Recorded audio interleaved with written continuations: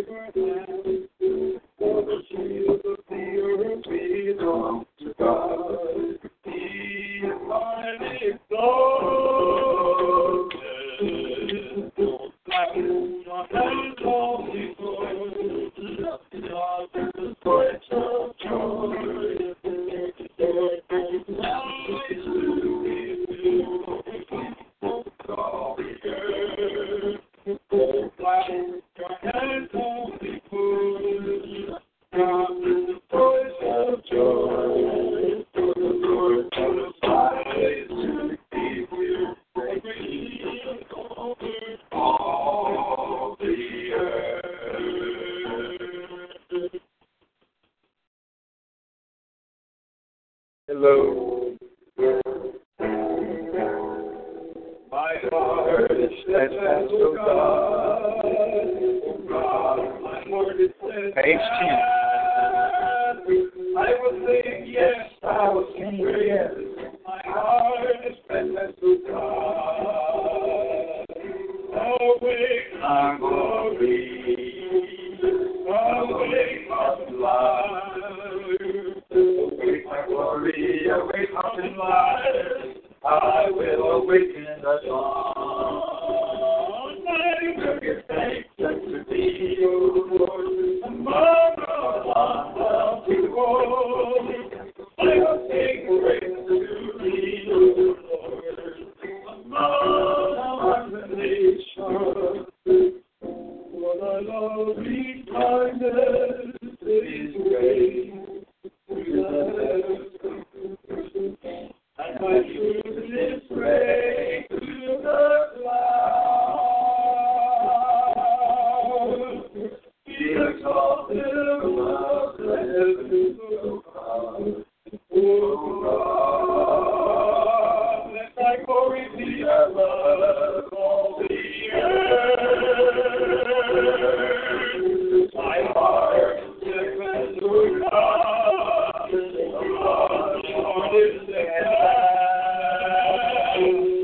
Yes, I will sing praise. My heart is steadfast, O God. Awake my glory, awake my life, awake my glory, awake my life. I will awaken the dawn. I will give thanks unto thee, O Lord, among the people. I will sing praise to thee, O Lord, among the nations.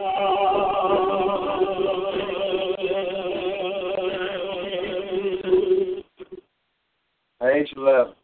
It is good to give thanks to the Lord, and to sing praise to thy name most high.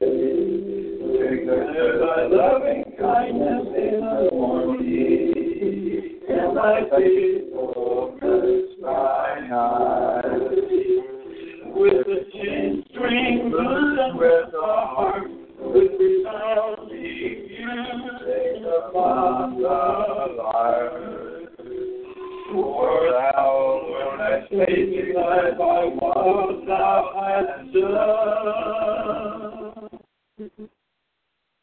I will sing for joy at the works of thy hand. Page 12.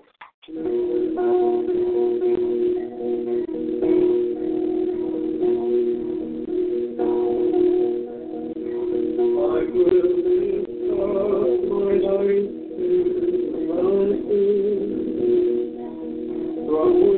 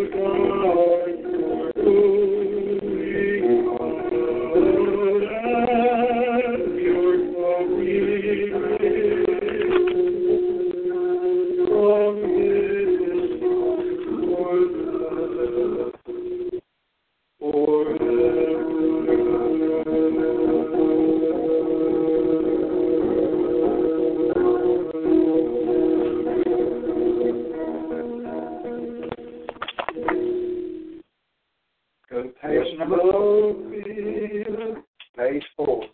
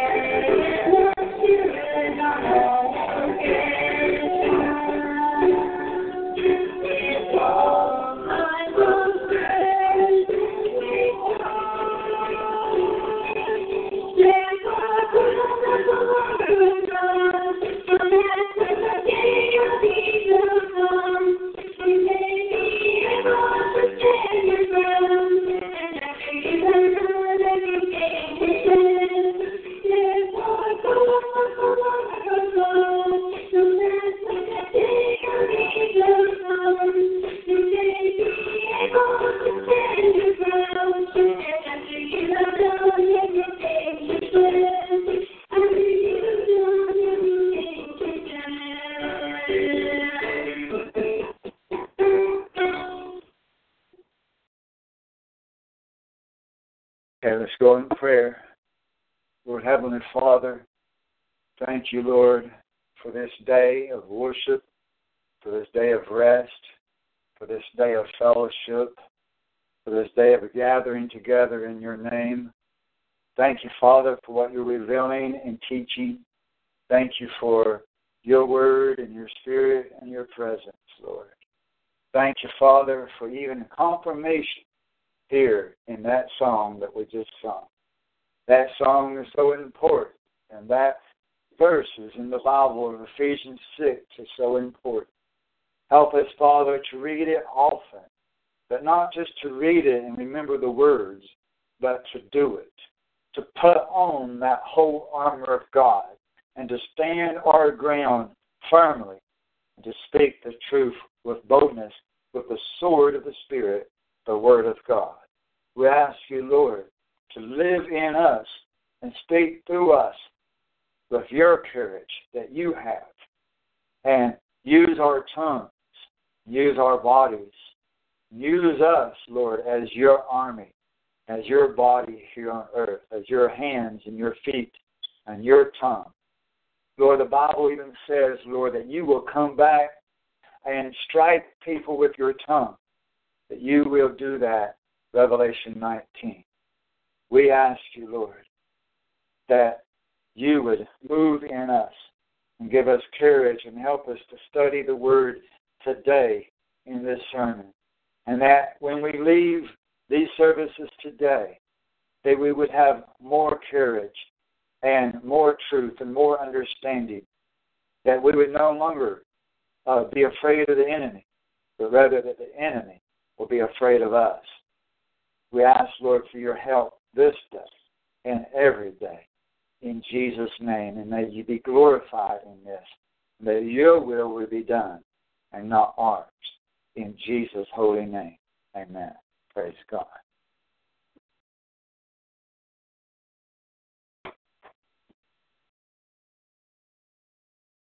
For the scriptures, we'll be starting in Ephesians 4. So if you'd like to be turning to Ephesians chapter 4. verse 25. Ephesians 4, verse 25 is where we're going to start.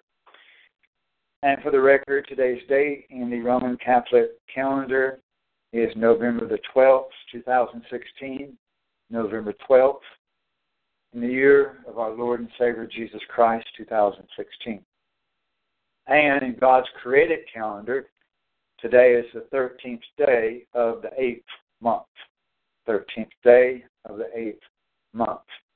Next month, we're going to be celebrating the Fiesta of Dedication, which the Jews call Hanukkah, but we call the Fiesta of Dedication.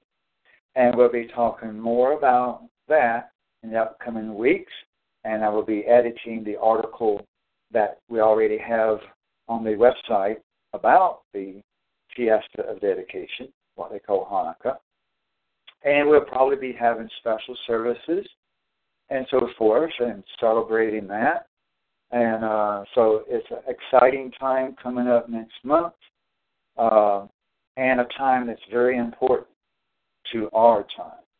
The Fiesta of Tabernacles, and not Tabernacles, but dedication, is very important for the end time followers of Jesus Christ. Extremely important. And we will be talking about that, teaching about that, releasing an updated article about it with more information in the upcoming weeks. Let's be praying about that, and please be praying for me as I try to get around to editing that article and getting information out there. And we're also going to be observing even sooner Thanksgiving. And I believe that Thanksgiving is entirely acceptable. Entirely acceptable. It is good to give thanks unto the Lord. And that's what Thanksgiving is all about. Giving thanks unto the Lord. And there's nothing wrong or pagan about that.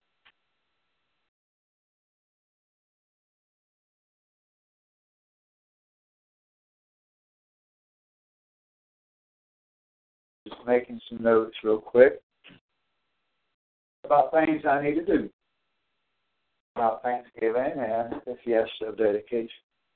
See, God's people have liberty and the right to rejoice. Amen. We are not a sourdough people. We are not sad people. We are not sour people. We are happy people with smiles on our faces and smiles in our heart. Amen. So we celebrate many different things. We have better holidays than the world, and in one sense, more holidays, because we can celebrate the Fiesta of Tabernacles, and then really soon after that, Thanksgiving, and then really soon after that, the Fiesta of Dedication. We are a party people. Amen. Praise God. But we don't party like the world does, but we party in God, in Jesus Christ. Amen. Praise God. Well, let's get to today's topic. And that is, I'm putting a title to this, Be Angry and Sin Not. We've heard that verse quoted, be angry and sin not. What does it really mean? And we're studying this in the context of, you could put a subtitle to this sermon, Our Duty to Speak the Truth Even When It Offends. Be angry and sin not. Our duty to speak the truth even when it offends. In Ephesians 4, verse 25, it says, Therefore, laying aside falsehood, speak truth. There's two things there. Laying aside the lies, the falsehood. That means unlearning all the lies, laying it aside, laying it down, letting go of the falsehood. We have to let go of the lies, of the deceptions, of the false doctrines of man. That's one thing. We have to let go of that. And then the second thing is to speak the truth. Once we let go of the lies, we have to not only believe the truth, but speak the truth. Not just believe, but even speak it. The book of James tells us, don't be just hearers of the word. Don't just hear the word, but do the word. And doing the word includes speaking the word. Amen. And it says, therefore, laying aside falsehood, speak truth, each one of you. It doesn't say just the ministers. It doesn't say just the pastors. But each one of you. That could be translated, every one of you.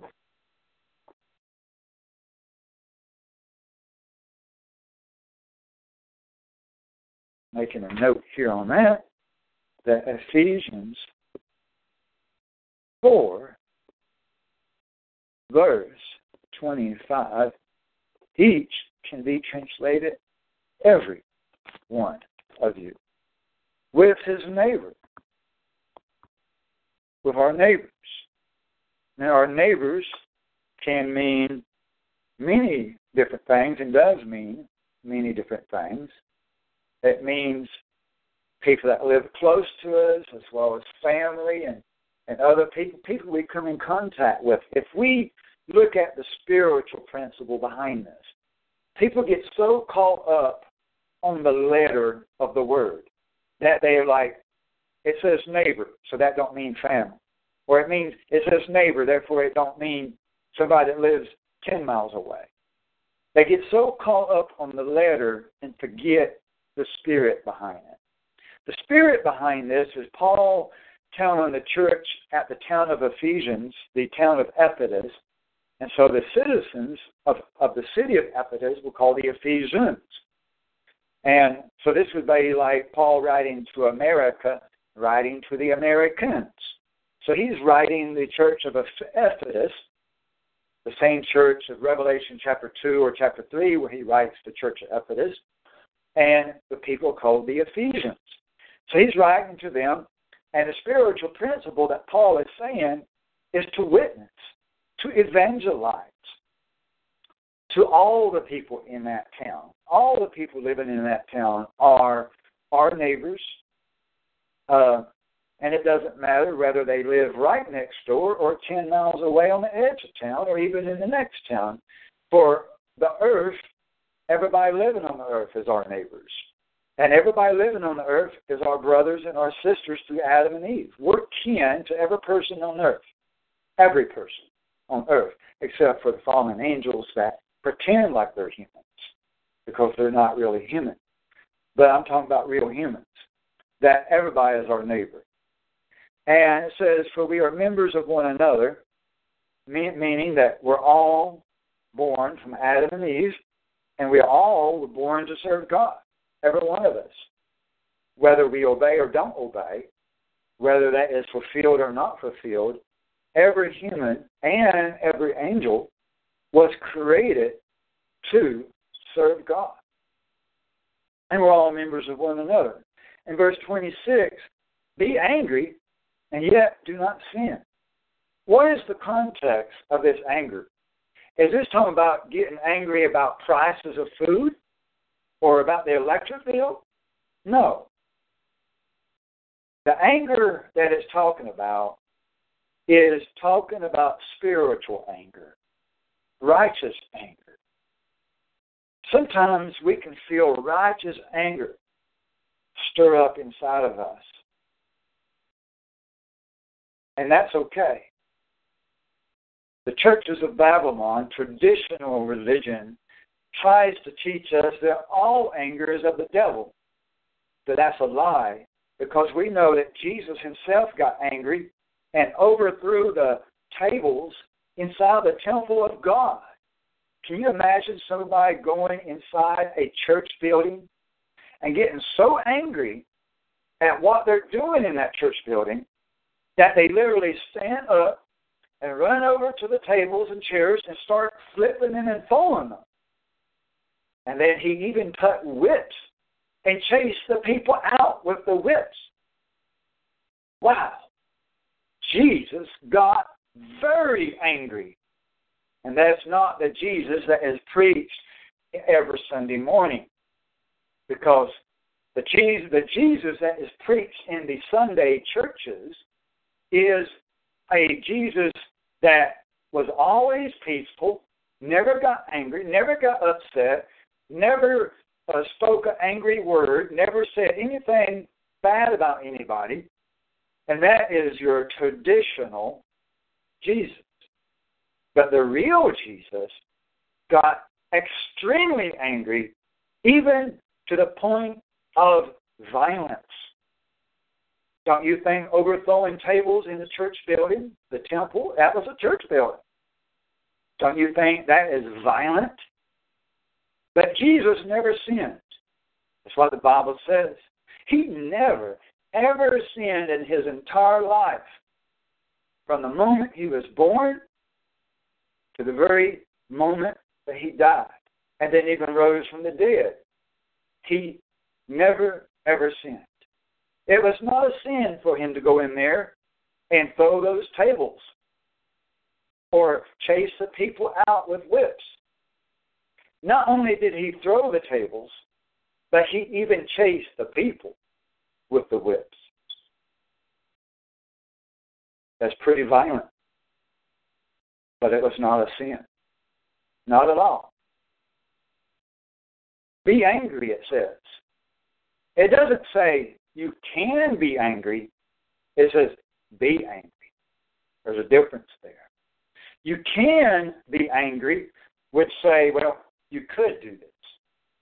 But it don't say you can be angry. It says be angry. It is telling us to get anger, to get angry. We should do this. We should be angry. Be angry. Why is God telling us through Paul? Paul's writing it, but God is inspiring Paul to write it.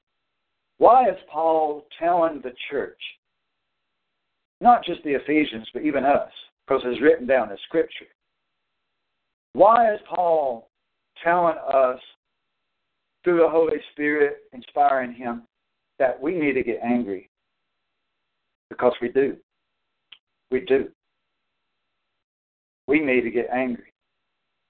And if you just look around at the world today, if you look around all the wickedness, the murder, the rape, the children, what's happening, how people are molesting the children and kidnapping children, if you look at how people are treating animals, if you look at how what the Democrats are doing, if you look at what Syria is doing, and other nations, and what America is doing, if you look at all the different sins in this world, if you look at what's going on in these Sunday churches and all these false doctrines, how can you not get angry? Amen? How can you not get angry?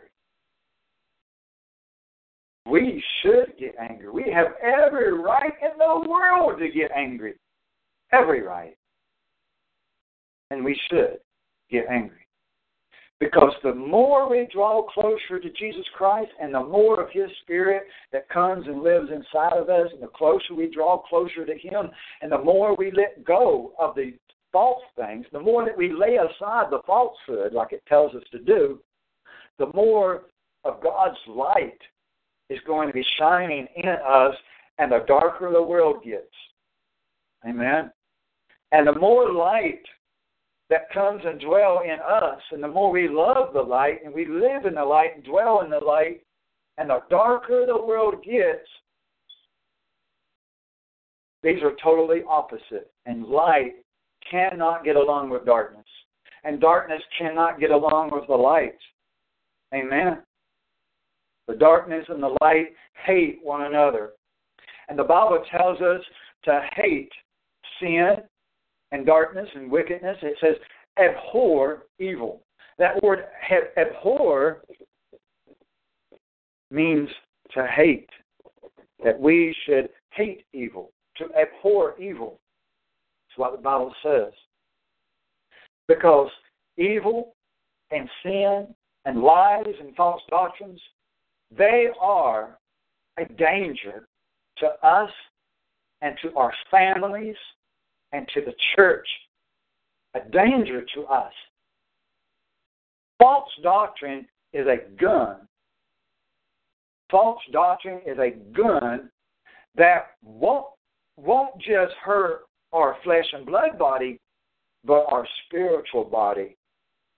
False doctrine, as well as temptation and lies and deceptions of the world, is a spiritual gun to our soul and will kill our soul. We need to look at false doctrines as being an evil and dangerous and murderous weapon against our family and ourselves and our souls. Amen?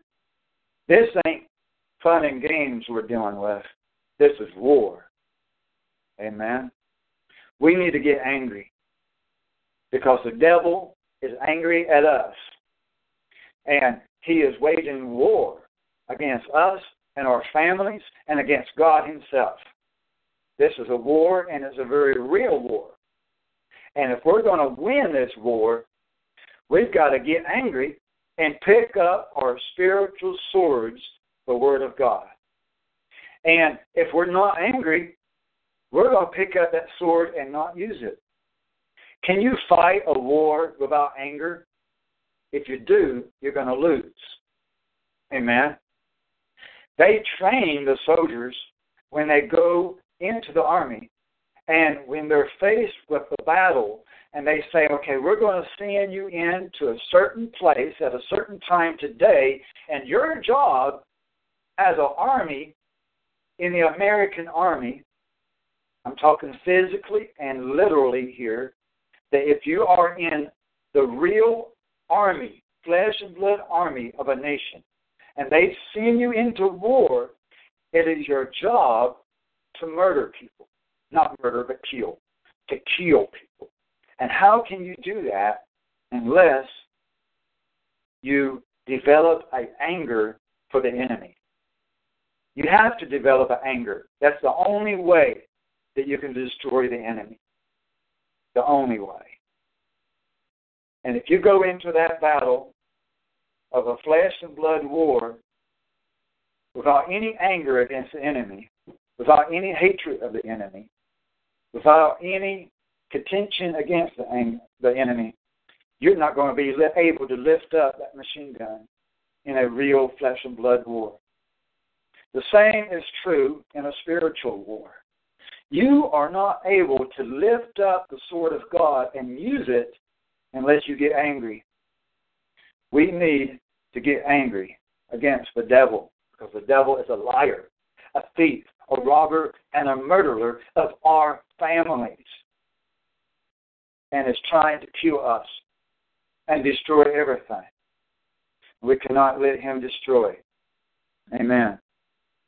And it says, be angry and yet do not sin. Jesus got angry and did not sin. You can get angry and not sin. Paul even tells us to get angry and not sin. Amen? And this is in the context of laying aside the lies and picking up the truth and speaking the truth. Now, in Ephesians 6, we just sung that song about the whole armor of God. And part of that armor is not just the defensive part where it's the helmet and the belt, the buckles and the shoes and the shield, but also the offensive, the sword. Part of the armor of God is not just the protection to keep things from hurting your flesh, but part of the armor is the sword that must be used to pierce the enemy. Amen? Did you ever think about that? The helmet protects you. The breastplate of righteousness protects you. The belt of truth protects you. And the shoes protect you, and the shield protect you. But the sword is used to fight the enemy, to pierce the enemy. Amen? And if you go into the battle using all the clothing, but not the sword, you will lose. Can you imagine a man dressed in full armor, but he lays the sword aside, and he marches into the heat of the battle? Now everybody on the enemy side has got a sword, or bow and arrow, or a gun, or some kind of weapon. Every one of them has some sort of a weapon. But you march into the battle with no weapon, only your defensive armor. What's going to happen? The enemy's going to win. You have to use not only your defensive armor, but your offensive weapon. Amen? You have to use your offensive weapon. You have to have both parts of your armor, your offensive and defensive. The same is true in a football game. You can't just use defensive tactics in a game. You have to also use your offensive tactics as well. If you use only one or the other but not both, you're not going to win the game. You're not going to win the race. Amen. Now the context is speaking the truth in verse 25. According to Ephesians 6, the sword of the Word of God is the Word of God. How did Satan and Jesus himself fight? After Jesus fasted 40 days in the wilderness, he was tempted by the devil, and the devil pulled out the sword of the Word of God, and Jesus pulled out the sword of the Word of God. Jesus didn't just use his armor, he used the sword of the Word of God right back against Satan. And they both used the sword. Amen. The devil is using the sword of the Word of God.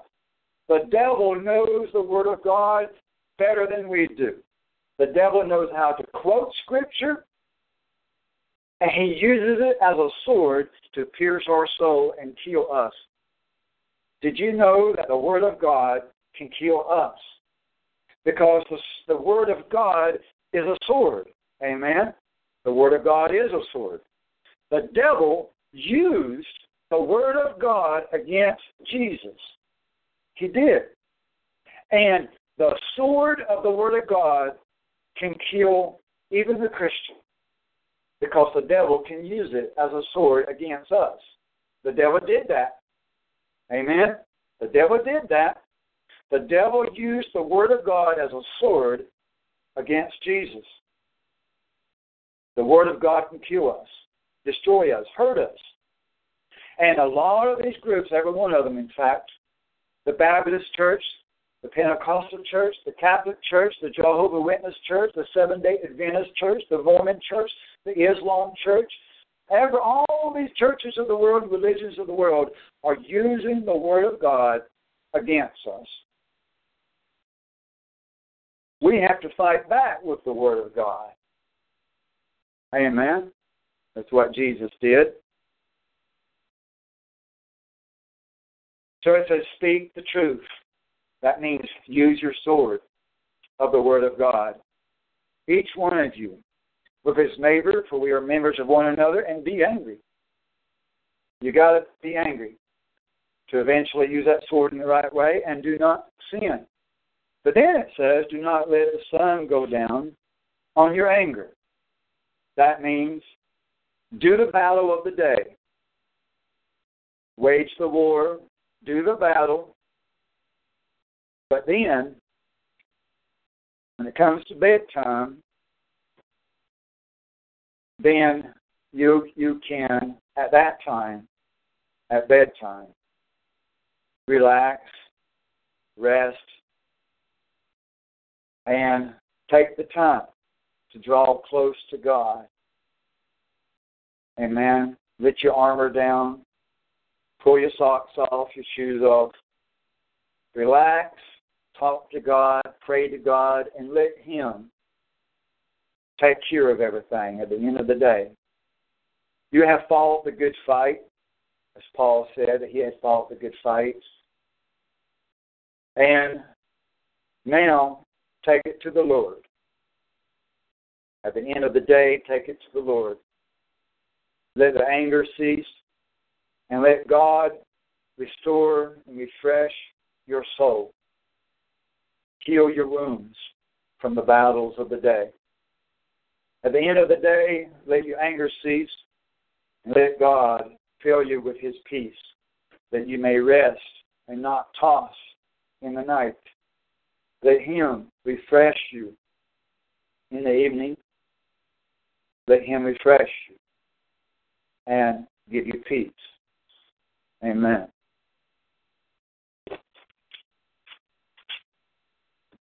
Now let's go to Matthew 10. Matthew chapter 10, verse 27.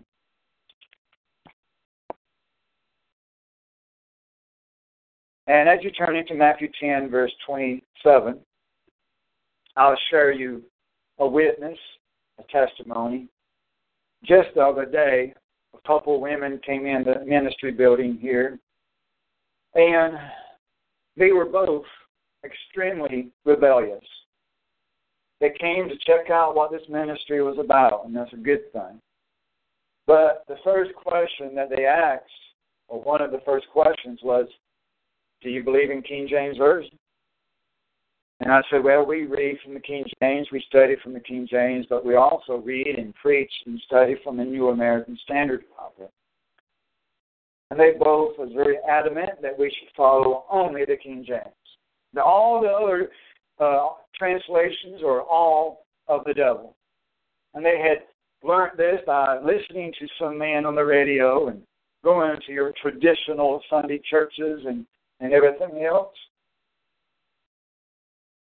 And they would not really listen to anything that I had to say very much, especially to the one woman.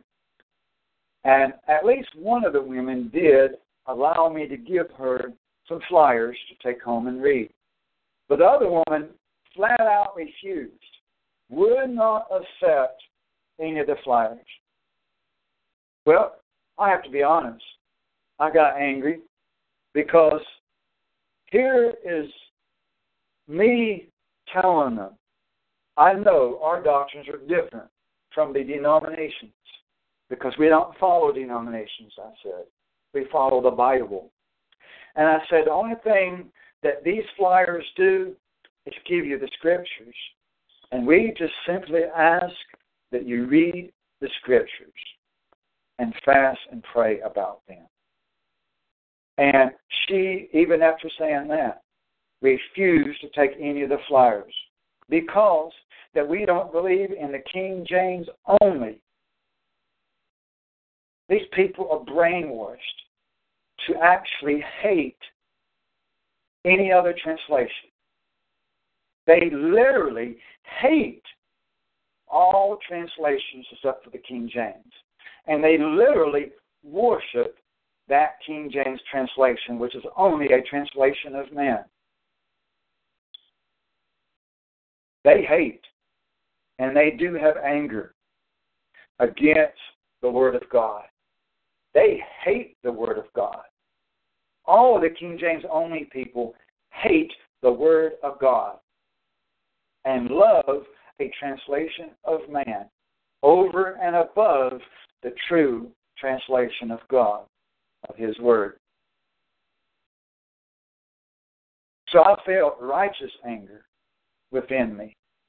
And I just flat out told that woman that, well, some people just are not teachable. I said, some people are just not teachable. She said, oh, I'm teachable. Well, she lied when she said that because she refuses to be taught the truth. Amen? Am I not telling you the truth right now? She refuses to be taught the truth. She resists the truth. And then the other woman who was more willing to hear me out some, but still was very adamant about King James only, just telling me how the other translations are evil and all that. And I said flat out with righteous anger, you're wrong. You've been taught wrong. I had to allow myself to vent some anger, because without getting a little bit angry, I would have never said that to her face, that you are wrong. When you say you are wrong, or you have been taught wrong, or you are deceived, straight to somebody's face, it takes some boldness. And I usually would never, ever, ever say those actual words. But sometimes we have to say those words. And I'm glad I did. I don't regret it at all. Both of those women needed to be told to their face exactly the way it is, because nobody else is going to tell them. Do you think their Sunday preacher's going to tell them that? Do you think the men that they listen to on the radio is going to tell them that? Or the books or the websites that they follow? No. Nobody is going to tell them to their face, you're wrong, or you're deceived, or you've been taught wrong, or that you're not teachable. They had to hear it. And to say it, I had to get a little angry. But I did not sin. I only told them the 100% truth.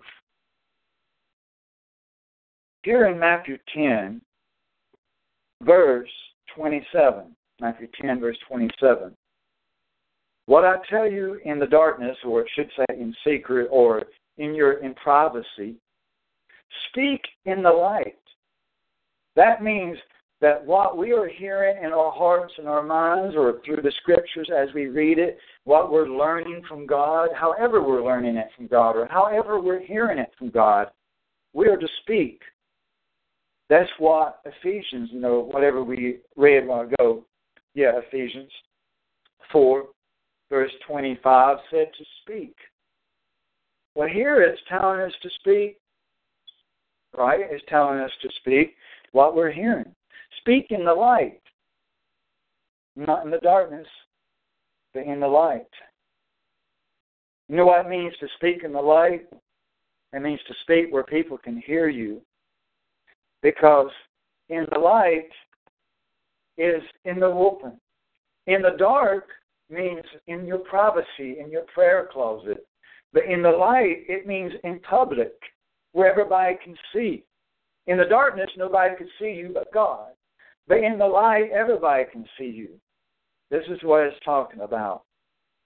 And what you hear whispered in your ear, in secrecy and privacy, nobody can hear that whisper but you.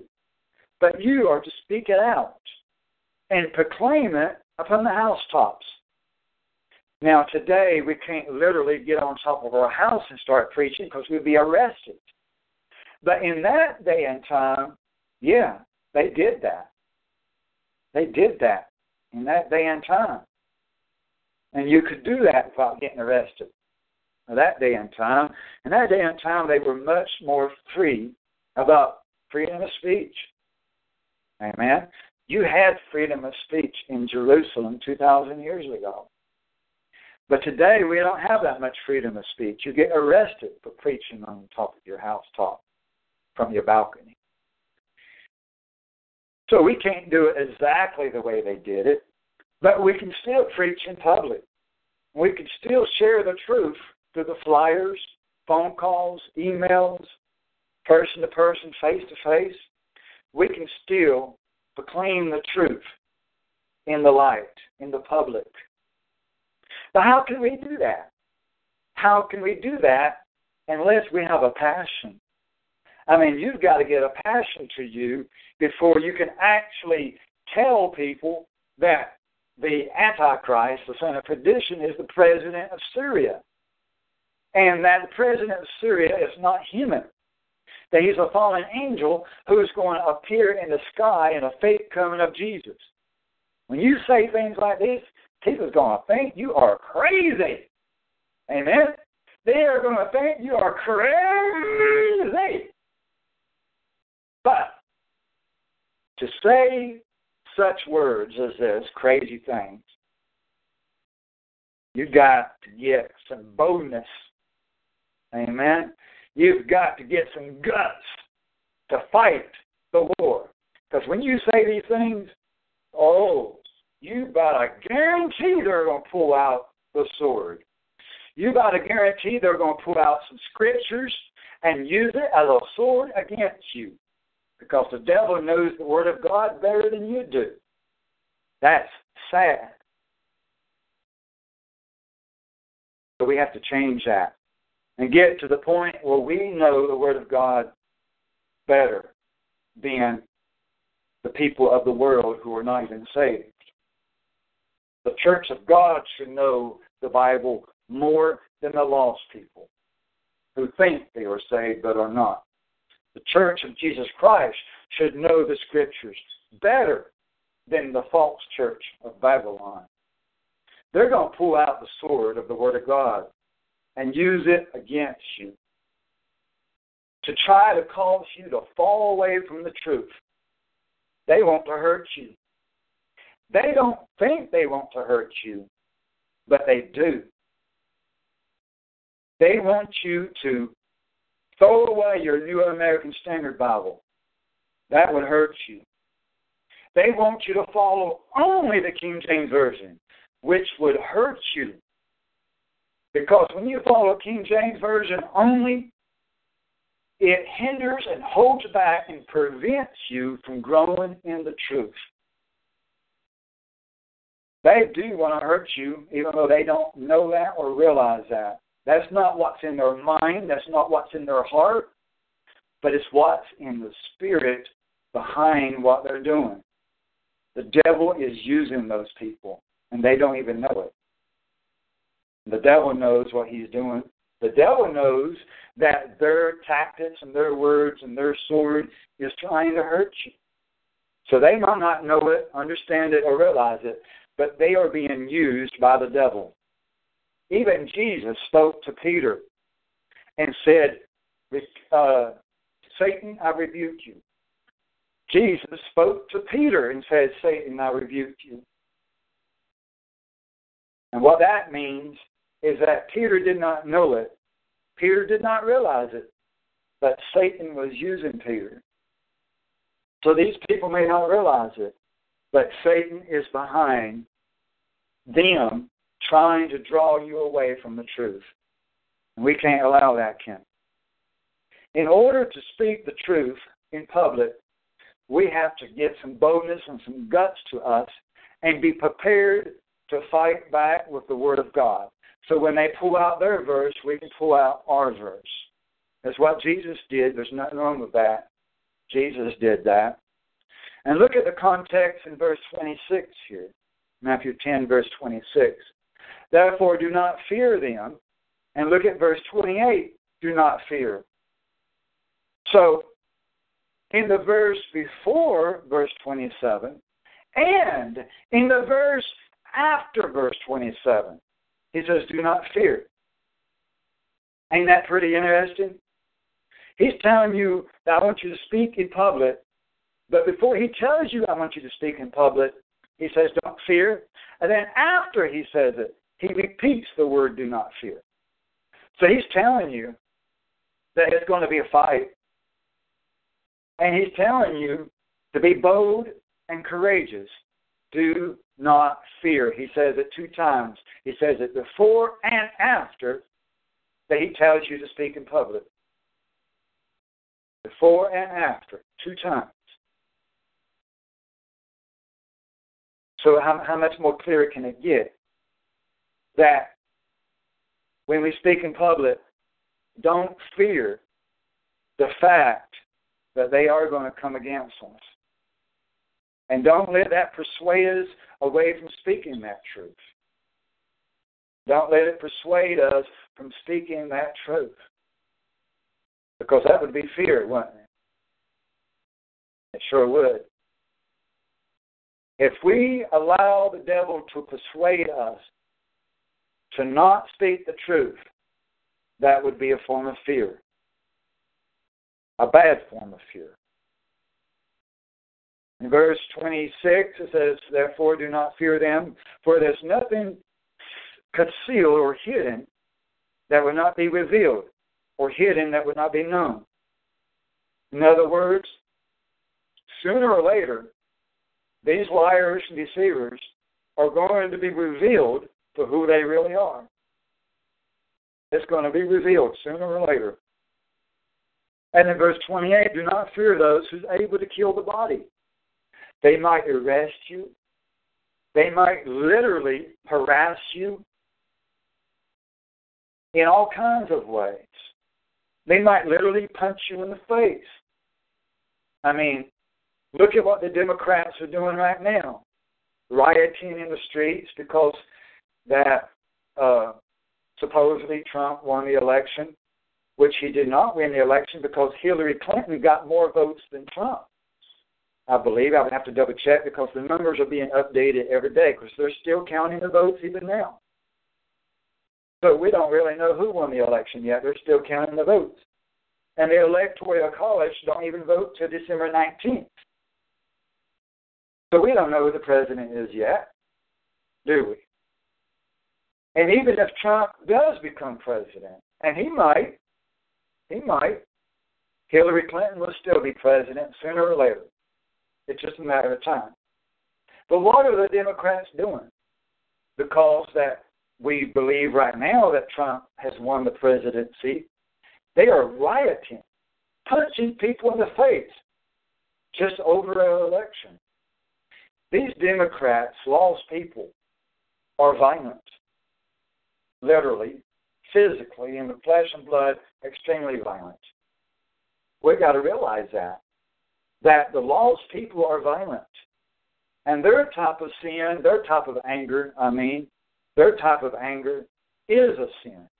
Because their type of anger and their type of violence is not righteous.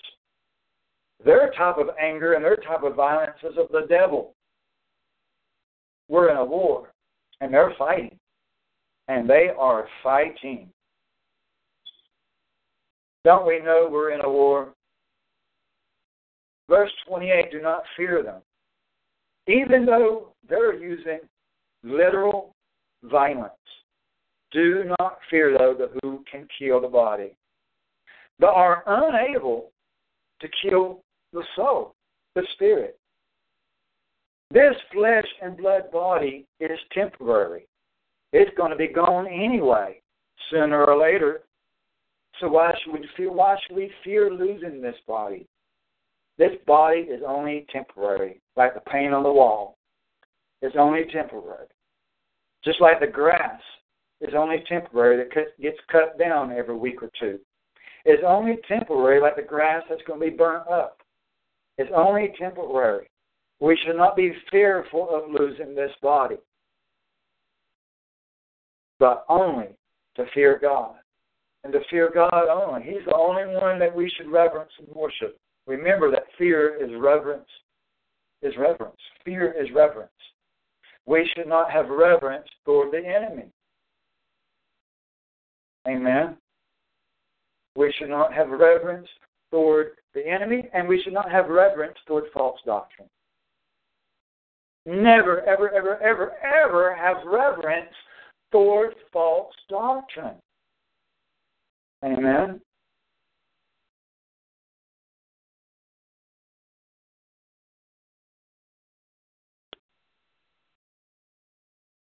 And let's keep reading here. In verse 29, are not two sparrows, I believe that's birds, right, Brittany? Yep. She says, yep, I'm right then. And are not two sparrows, these birds, these tiny little birds, sold for a cent, for a penny, and yet not one of them will fall to the ground apart from the Father. That means without God knowing it. They may fall to the ground. It doesn't say they won't. But apart from God, meaning without God knowing it. They may fall to the ground, but God will know it. Verse 30. But the very hairs of your head are all numbered. Did you know that? Underline that. Highlight that. You should read that often. You should write it down and put it on the refrigerator. The very hairs of your head are numbered. Did you know that God has a number spiritually on every hair of your head And every time that even one little hair falls off your head, God knows it. If one hair on your head falls to the ground, God knows it. God is all-knowing. The devil is not like that. Amen. The devil doesn't know when just one hair from your head falls, but God knows. Do you know if you have perhaps, for example, if you have 1,202,000 hairs on your head, every one of them is numbered, and God knows exactly how many hairs you have on your head and on your body. Amen? God knows. But the devil don't. The devil doesn't know that. Verse 31, so do not fear. If God knows that much, if God is that powerful, if God is present with us that much, why should we fear? The devil does not have that kind of ability. The devil does not have that kind of knowledge. Why should we fear? So do not fear. You are more valuable, more important and more valuable than many of these tiny little birds called sparrows. More important. Verse 32. Therefore, everyone who confesses me, you know what that means? Confess that Jesus Christ is God. That's exactly what that means. Read the book of John. John, more than anybody else in the Bible, I believe, spoke about how Jesus is God. That's the very first thing John said. That was in the beginning there was God, and the Word was with God, and the Word was God. John says that immediately. He talks more about Jesus being God than anybody else, and more directly and straight to the point, making it his first words in the Bible that John wrote. Anyone that confesses me, that means to accept Jesus as God, to claim his name and who he is before other people. That's meaning speaking the truth. To confess means to speak this aloud, out loud, to speak it out loud. This ain't just believing. No, this is not just believing. This is speaking. Not just being a hearer of the Word of God, but being a doer of the Word of God, actually speaking it forth. That if you confess me before men in public, I will also confess him, her, that person, you. I will confess you before my Father in heaven. That means Jesus will welcome you into the kingdom. Verse 33, but whoever denies me, that means to deny that Jesus Christ is God. Whoever denies me, whoever denies that Jesus Christ is God, before men in public, I will also deny him before my Father in heaven. That means that we cannot make it to heaven if we proclaim that Jesus is not God. We cannot make it to heaven. Cannot. It don't matter if we keep the seventh day or the first day or Christmas or Easter or the Fiesta of Tabernacles. Nothing else matters if we deny Jesus Christ as God. It don't matter how much you love people, how good you are, how many gifts you buy people. None of that matters. If you deny Jesus Christ as God, there's nothing else you can do to inherit heaven. You will not inherit heaven. It don't matter. Nothing else matters. Nothing. Because that's the first commandment, that thou shalt serve no other gods but me. Who spoke that? Jesus did. The Ten Commandments is Jesus talking. And Jesus said, thou shalt have no other gods but me. That's what Jesus said in the Ten Commandments. That's the first commandment above all commandments. Amen. In verse 34, Do not think that I came to bring peace on the earth. Amen? This ain't what Paul wrote. This is what Jesus said. These are the words of Jesus Christ himself. Do not think that I came to bring peace on the earth.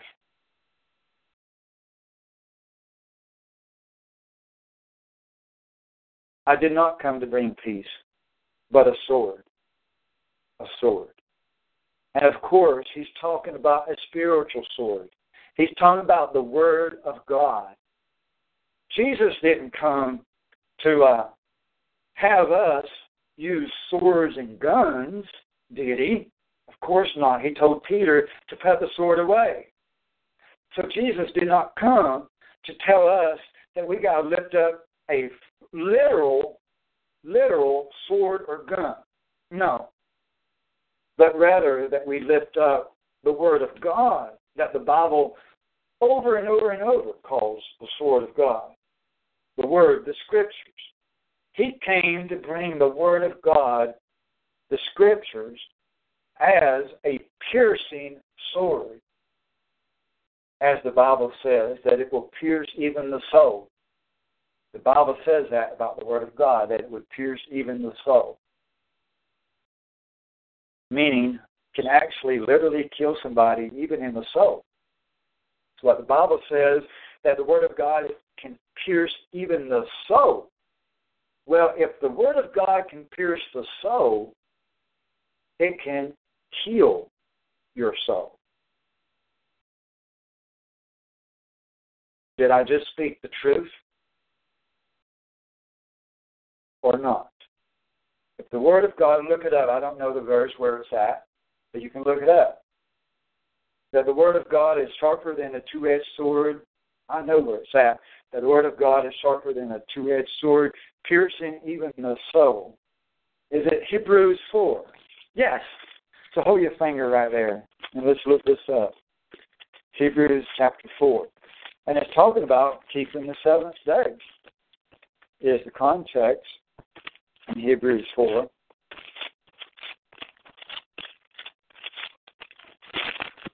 Hebrews 4, verse 12. Hebrews 4, verse 12. I give everybody time to get there.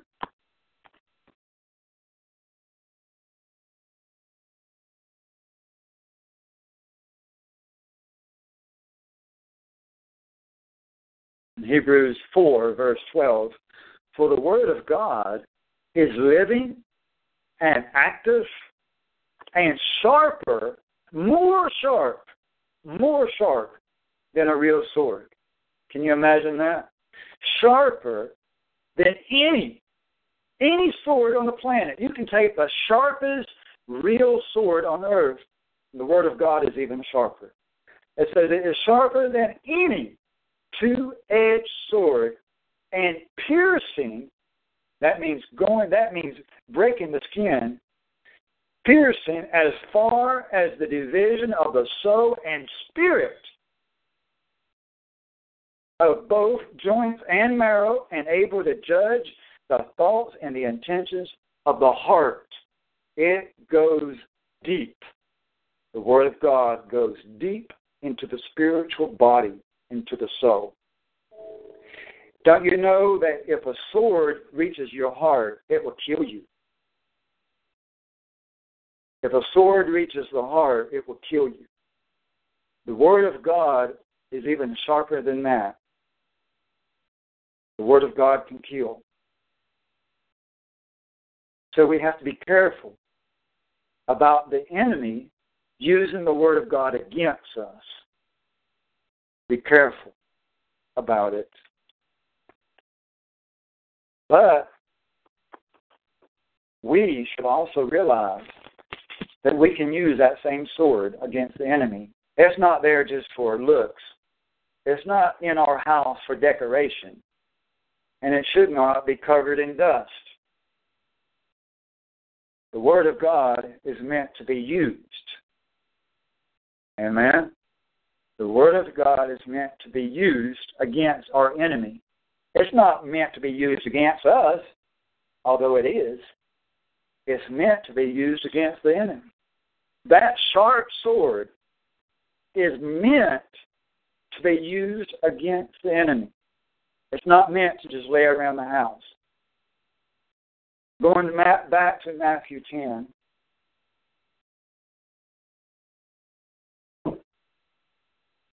Going back to Matthew 10, verse 34.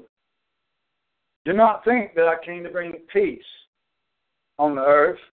I did not come to bring peace, but a sword, meaning the spiritual sword, the Word of God that we fight with words. Verse 35. For I came, why did Jesus come to this earth? I came to set a man against his dad, his father. Did you know Jesus came to cause division between us and our own parents? It's what Jesus said, and he does not lie. Jesus was not telling a lie when he said this. He came to cause a division between us and our parents. And a daughter against her mother. And a daughter-in-law against her mother-in-law. And a man's enemies will be, not might be, but will be, the members of his own household. That means your own husband, your own children, your own wives, your own grandparents, your own grandchildren, your own parents, your own brothers, your own sisters. Why did Jesus come to cause division in our own family? Why did he do that?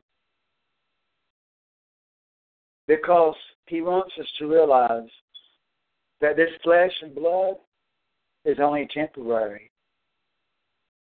When you look at a person and you look in their eyes, and you see their hair, you see their hands and their feet, it's only temporary.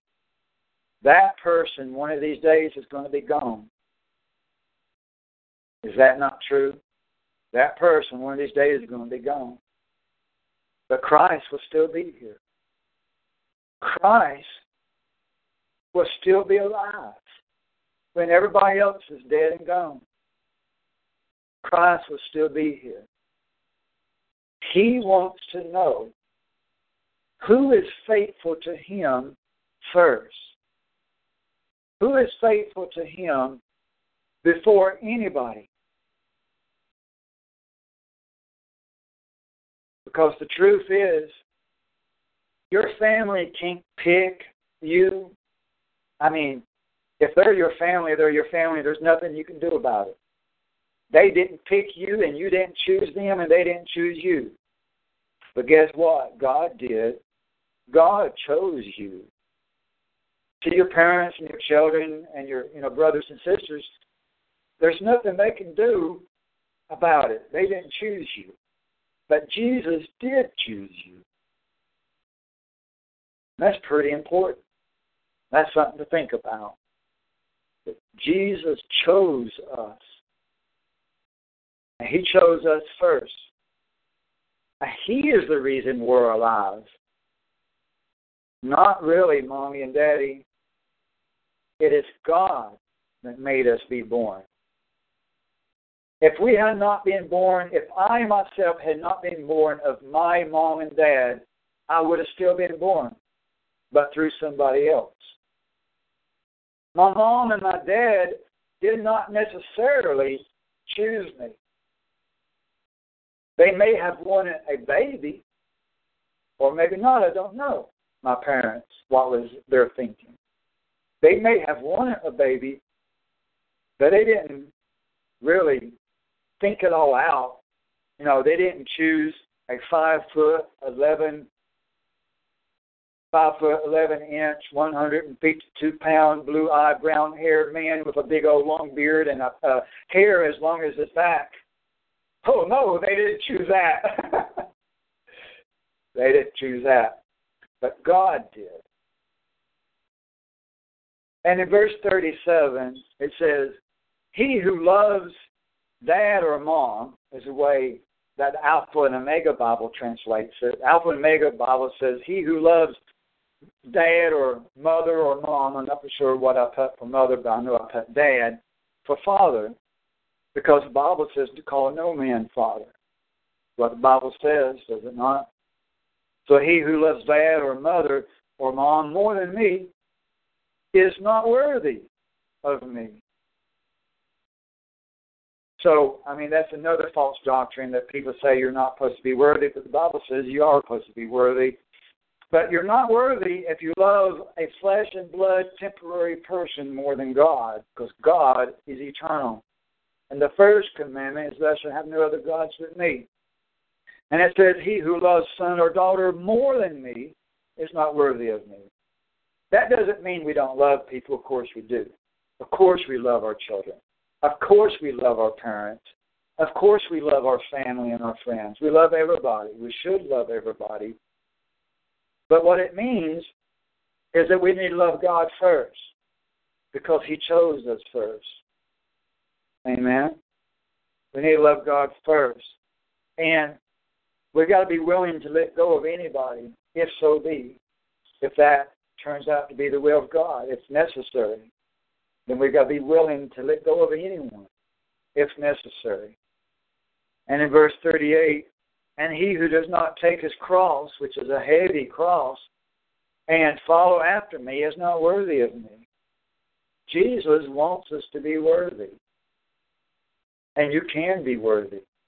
Otherwise, it would not say this. Verse 39, he who has found his life will lose it. And he who has lost his life for my sake will find it. In other words, we need to be willing to lose everything. Job did. Job lost all of his family, his wives, his sons, his daughters, his money, his cows, everything, his health, the respect that people had for him. Job lost everything. And all the apostles and prophets, they were all crucified or beheaded. And a lot of them had to quit their jobs and left their parents and their wives. Moses left his wife and his children. We've got to be willing to surrender all. That's one of the songs we sing, that we don't hardly ever sing it. But we need to be willing, if God willing, to surrender all. It's much more than just believing. There's a lot to salvation. And that's why it's going to take 2 resurrections to get the majority of the people saved, is because there's a lot to it. In verse 40, it says, he who receives you receives me. That means if you have the Word of God and you are speaking that Word of God, and somebody accepts what you're saying, not only do they accept what you're saying, but they're accepting what Jesus is saying. He who receives you receives me, Jesus said. And he who receives me receives him who sent me, the Father. He who receives a prophet in the name of a prophet shall receive a prophet's reward. That means if you accept my teachings, then you accept the teachings of Jesus Christ.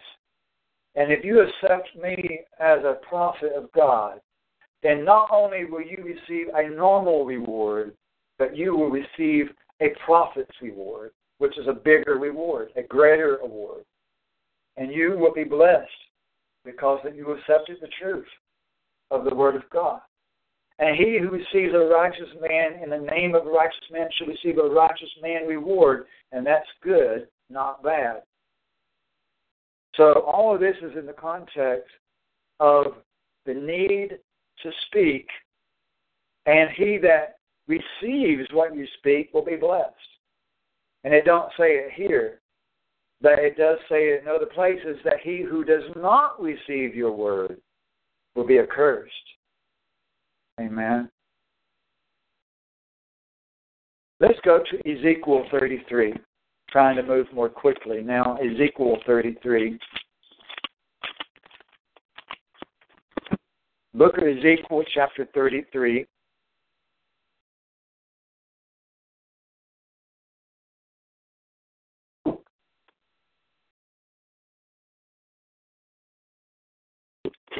Verse 1.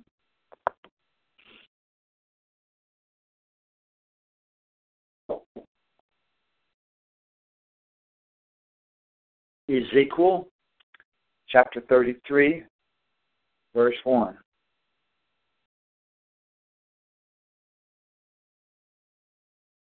And the word of the Lord came to me. What's the word of the Lord? The sword of God. It's Jesus. In the beginning was the Word, and the Word was with God. It's talking about Jesus. Amen.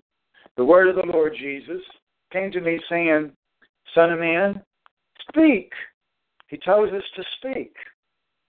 Speak to the sons of your people, to the children, and say to them, if I bring a sword upon a land.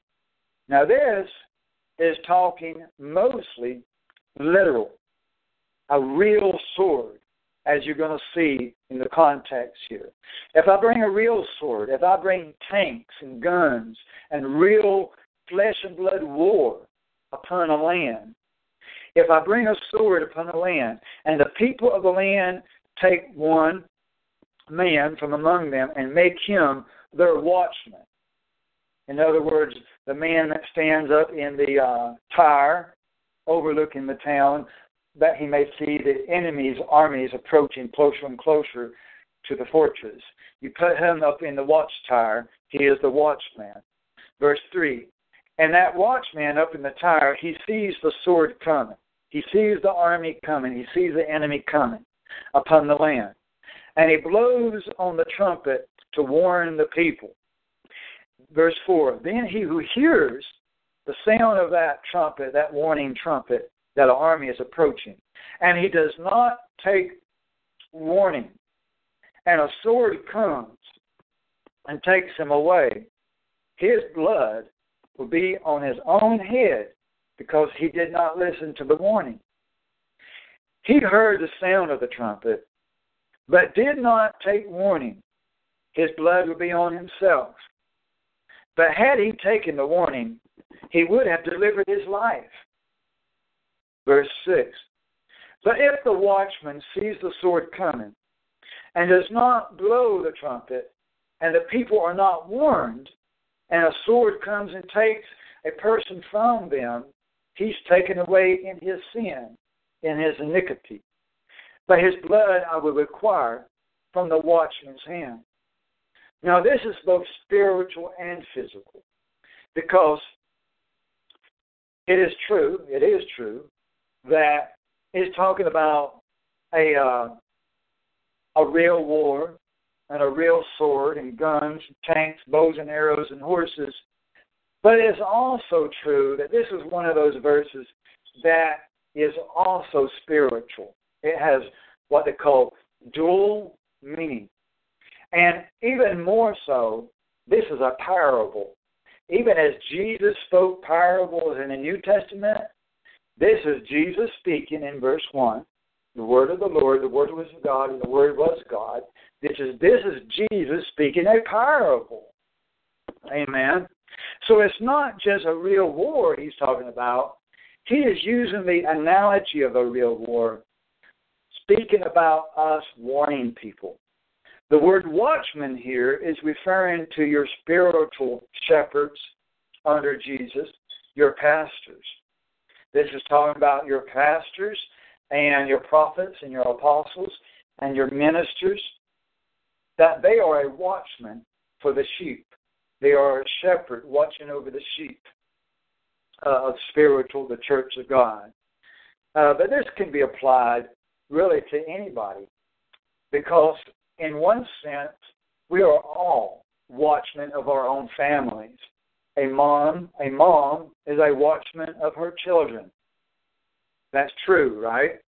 A dad is a watchman of his wife and his children. That's true, right? So we are all watchmen in some way and form. Even if we're not married, even if we don't have kids, we are still a watchman of our own homes and our own. Do we not look out the window and see who's pulling in the driveway? We are all watchmen of our own homes and our families and even of our parents and even of our brothers and sisters. Do we not warn our family and our neighbors, even if they don't even live in our house? We are still watchmen of the people that we love, right? Should we not warn people, even if they live 10 miles away? Even if they live 7,000 miles away? Even if they're not related to us? Even if they don't live in our own home? If we're able to see the armies coming, whether we're talking about real armies of Russia and China and Syria, or whether we're talking about the devil and false prophets and deception and lies and false doctrines, regardless of what we're talking about, this parable that Jesus is speaking here in Ezekiel 33 is talking about all of this. We are all spiritual watchmen, and we all have the responsibility of warning people of impending danger. If you see a blind person walking down the street, and that blind person is about to cross the street, but traffic is still coming, isn't it your duty and your responsibility to hollow out, to scream, I'm trying to say, to yell, and say, watch out! Car's coming, stop! That's your duty. That's your responsibility, to help that blind person to not get hit by the car coming, because they can't see it. Well, these churches and our families and our friends, they're all blind. Amen? They're all blind. And they're all about to step out in front of the car. They're all about to walk off the cliff. And it's our job, if we love them, to speak out and say, I love you, and this is why I'm telling you this. You're in danger. You're lost, and you're deceived, and you're not teachable, and you've not been taught right. You've not been taught the truth. You need to read the Bible in prayer and in fasting is what we need to tell the people. And we need to tell the truth, even if they laugh at us, even if they mock. It doesn't matter that we already know they're not going to accept the truth. That don't matter. It doesn't matter that we know they're not going to accept the truth. It is still our job, our duty, our responsibility to point them to the truth. Amen. It says here that if they don't listen to our word, if they don't listen to the trumpet blowing, if they don't listen to the warning, it's their fault. But at least we blew the trumpet. At least we blew the trumpet. We did what we was hired to do. It is our job as the spiritual watchmen of the world, because we're the church of God, and as the church of God, as the body of Christ, every one of us, even the women, it is our job as the body of Christ, as the church of God on this earth, to be the spiritual watchman for everybody. It is our job. It is our place to warn the people. If we don't warn them, we don't really love them.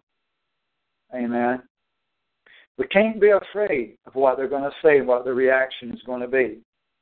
The Bible says right here in Ezekiel 33 that if they do not take the warning, then their own blood is on their own hands.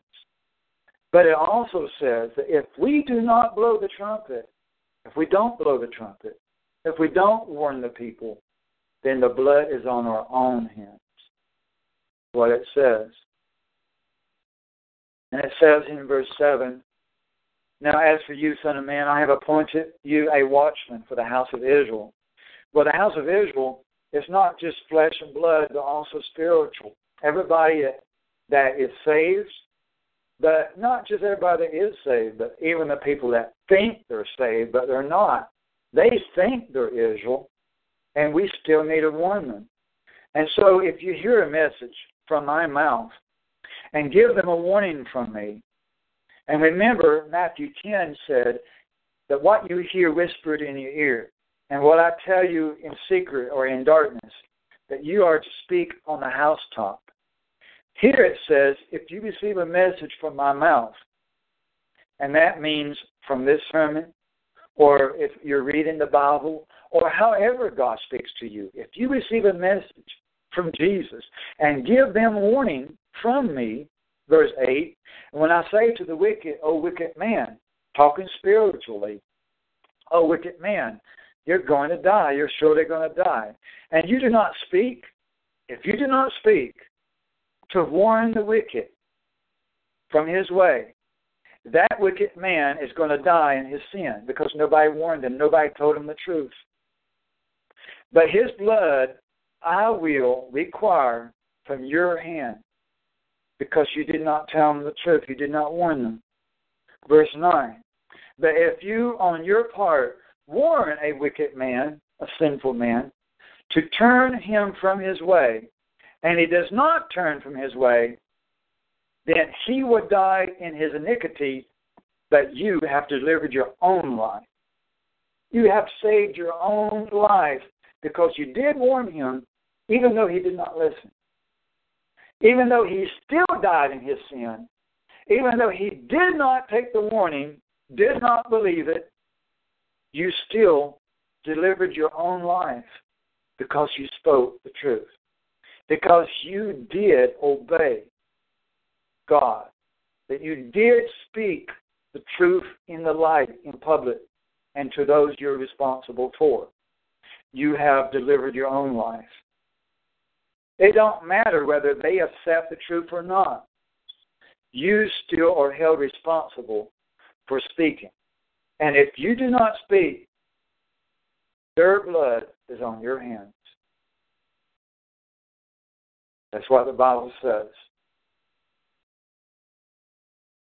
Now let's go to the book of 2 John chapter 7. 2 John chapter 7. That's over there right before the book of Revelation. 2 John 7.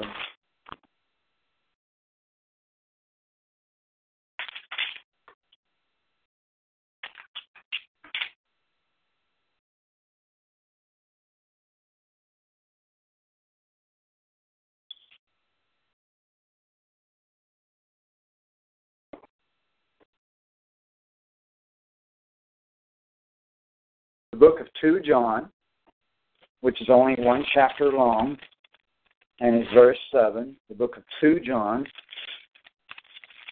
So you've got the book of John, and then you've got 1 John, 2 John, 3 John over there near Revelation, and 2 John chapter 7.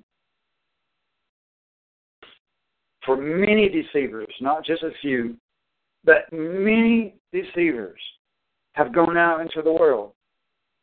And those who do not acknowledge Jesus Christ as coming in the flesh, that is the Jehovah's Witnesses. Now, yes, they teach that Jesus came in the flesh, but the key word here is Christ. That word Christ means the Messiah, the anointed one, the one that the Father came in the flesh to be, that he tabernacled among them. This is saying that Jesus is God. And it's saying that those that do not admit, those that do not confess, those that do not acknowledge Jesus Christ as God in the flesh, John 1, the Word became flesh.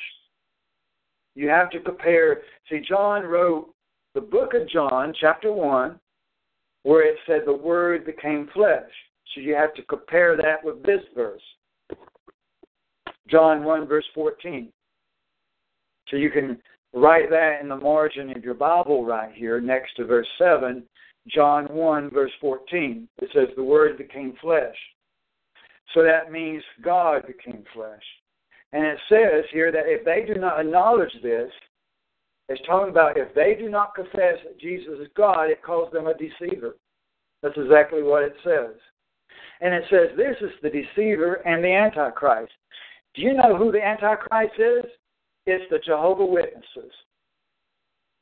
That is the Antichrist. It's not the president of Syria. The president of Syria is the son of perdition, the man of sin, the man of lawlessness, the lawless one, the Assyrian.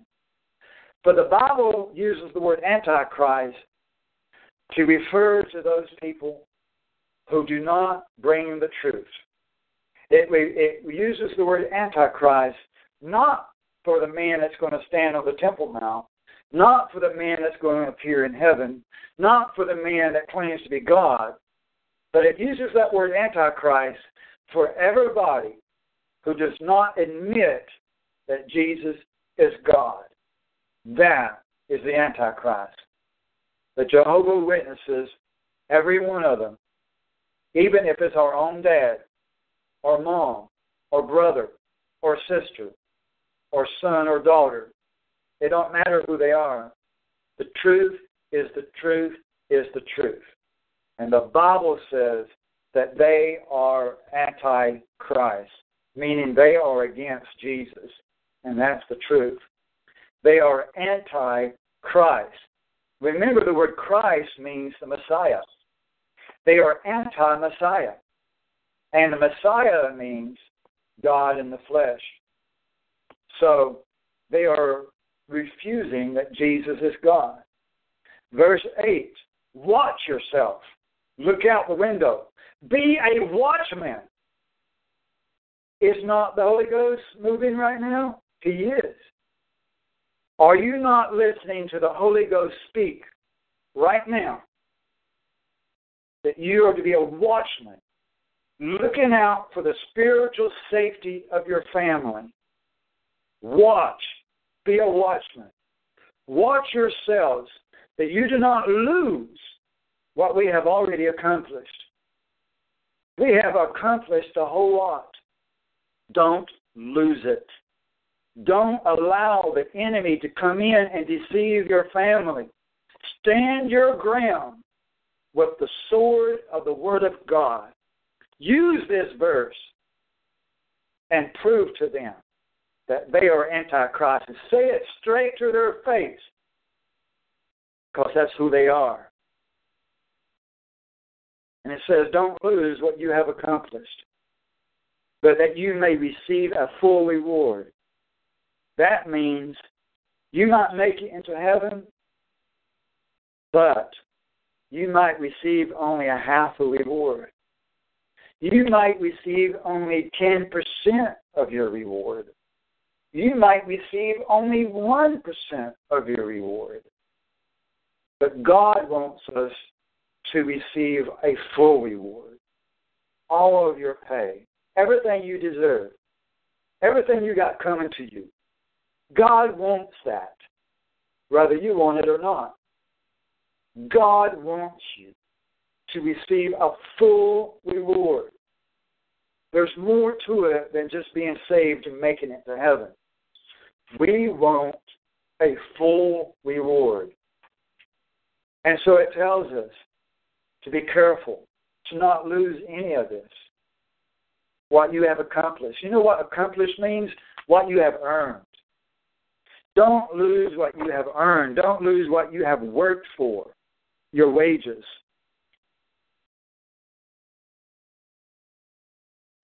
You have worked for so much.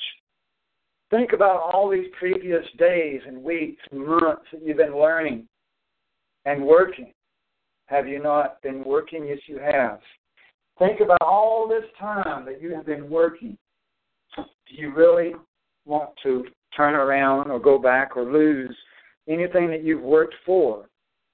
That would not be fair to lose anything, but you would have to lose if you turn backward. Accomplished equals worked for.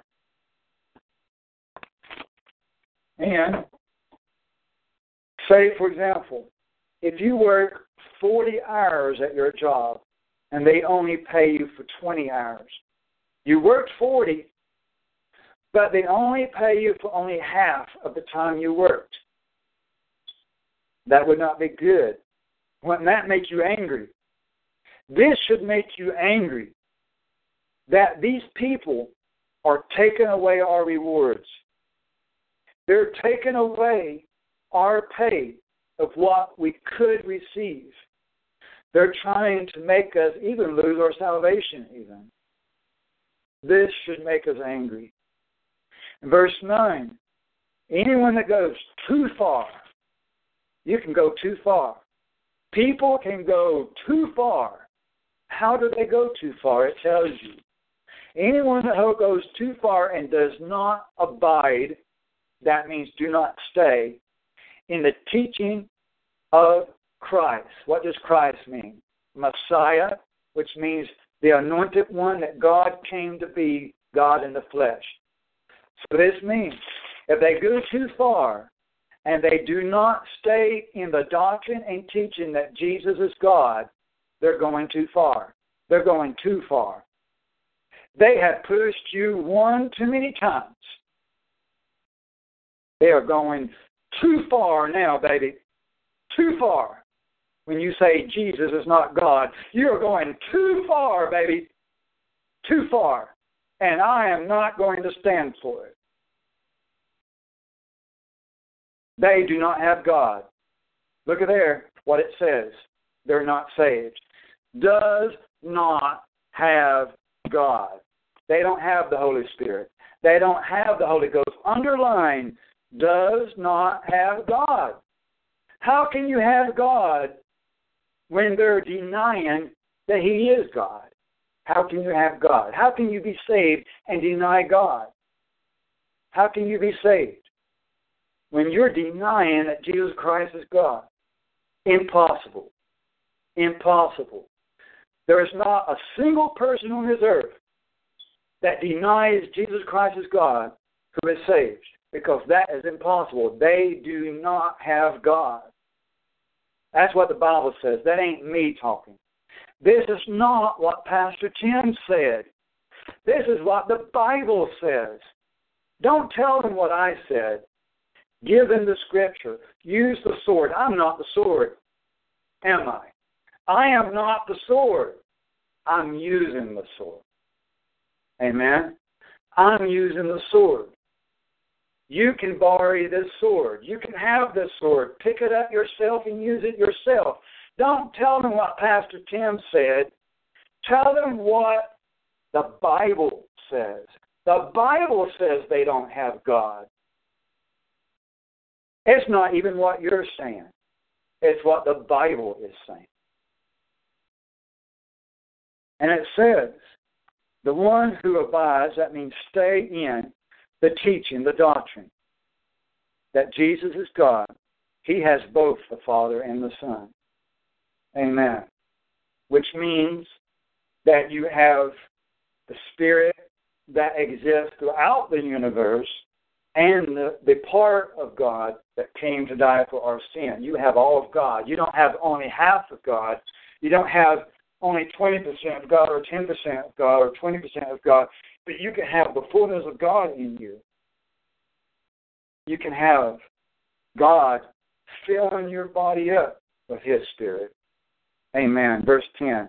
And if anyone comes to you, if anyone comes to you, regardless of who they are, if anyone comes to you, whether it's an email, phone call, a magazine, or anything, or a website, and does not bring this teaching, that Jesus is God, do not receive him into your house. Don't do it. It don't matter whether it's a phone call, an email, a magazine, or a person knocking on the door. I don't care how much you love them, and I don't care how much you want to keep teaching them and keep teaching them and keep teaching them. This is what the Bible tells you to do. It's not up to you to choose what to do. This is what the Bible tells you to do. Do not receive him into your house. And do not give him a greeting, which means blessing. Do not give him a blessing. What that means, Don't even say goodbye. Don't say God bless you. Slam a door in their face. Slam the door in their face.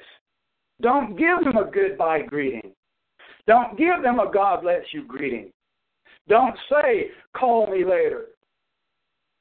Slam the door in their face. Slam the phone down.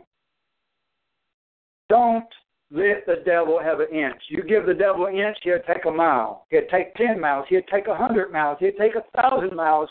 If you let the devil take 1 inch, don't let the devil take an inch. Don't let the devil have his way. Don't let the devil in your family. Don't let the devil deceive your kids. Don't let the devil deceive you. Speak out. Speak out. Because the salvation of your soul and of your family depends on it. Be the watchman of your house, even if they refuse to listen to the trumpet blow. How does a trumpet blow? Beep, beep, beep? No. Beep! Loud and clear. Because if you don't blow that trumpet loud, they're not going to pay no attention to you. When you blow a trumpet as a warning, you got to blow it loud enough for everybody in the town to hear on the housetop. Amen. We've got to get some guts to us. We've got to get some boldness to us because this is serious stuff. It is the salvation. And the devil is trying to destroy everything you've worked for. Everything. And he's doing a good job at it. Now I've got to make a note here. Verse 10. 2 John. Verse 10. Greeting is blessing. Well, it's not just blessing. It's a goodbye blessing. It's a goodbye greeting or blessing. And it says in verse 11, for the one who gives him a greeting or blessing participates, takes part in his evil deeds. When you embrace that person and say, come in my house, you are saying to that person that you're willing to listen to their deception. And you're allowing the devil's word and the devil's sword to come in within your camp to destroy. Even if they ain't going to destroy, you're still allowing the enemy within the camp, and that's not good. And you're participating or approving of his own evil deeds. You're treating that person as if they are a true brother or sister in the Lord, and they're not. That would be like allowing a Russian or Chinese soldier to come into your camp and have coffee with you. Come and sit down. I know you're my enemy, but come and have coffee with me. That's a no-no.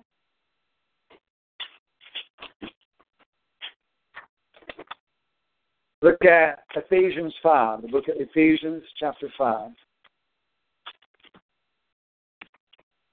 And the same is true not only in person, but even on the internet and the magazines you subscribe to and the CDs you listen to and the YouTube videos you listen to. Letting people into your house with false doctrine in this day and time of the internet is anything that comes into your home. Even audio and video and magazines and books and videos and websites. Don't let that junk in your home. Ephesians chapter 5, verse 3. Ephesians 5, verse 3.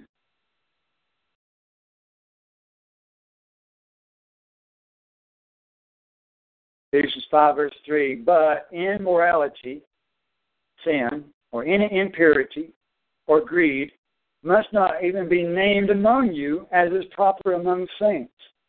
We are not to sin. Verse 4. And there must be no filthiness and silly talk and coarse jesting, which are not fitting, but rather are given of thanks. That's not saying we can't tell a joke. We can. We can tell jokes. There's nothing wrong with that. But it's talking about talking foolish things, dirty jokes and stuff like that, which is not good. In verse 5, for this you know for sure, but certainly,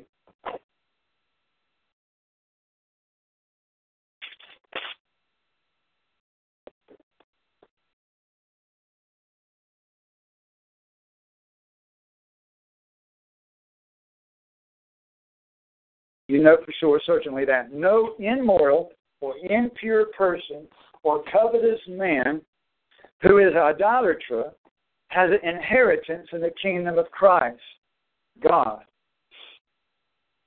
Let no one deceive you. Let no one deceive you. Let no one deceive you with empty words. For because of these things, the wrath of God comes upon the sons of disobedience. Therefore, do not be partakers with them. Don't even let them in your house. Verse 8. For you were formerly darkness, but now you are light in the Lord. You're different than you used to be. Walk as children of light. For the fruit of the light consists in all goodness and righteousness and the truth. The truth. Verse 10. Trying to learn what is pleasing to the Lord. Verse 11. Do not participate in the unfruitful deeds of darkness, but instead even expose them. But Alpha and Omega is going to translate that as rebuke them. Even rebuke them. And I looked up the word there, the Greek word, that should say provoke them, but it says expose them, to see if it really means provoke.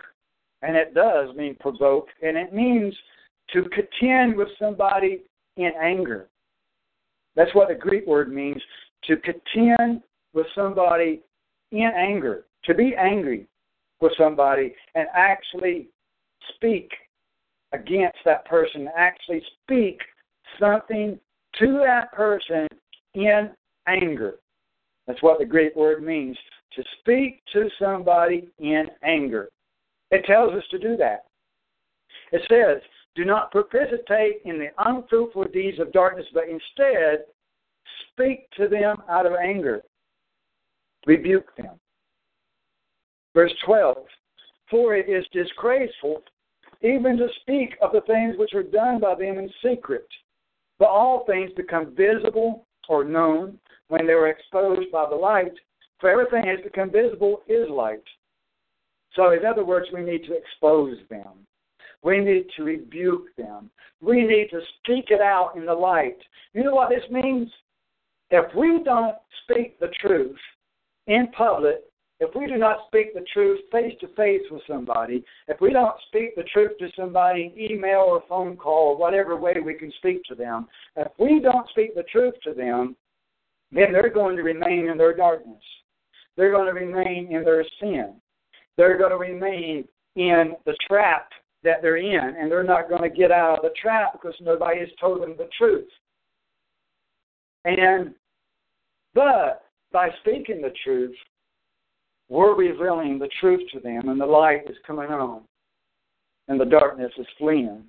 By speaking the truth, it's revealing the deception. It's turning on the light and putting the flashlight beam directly on the sin.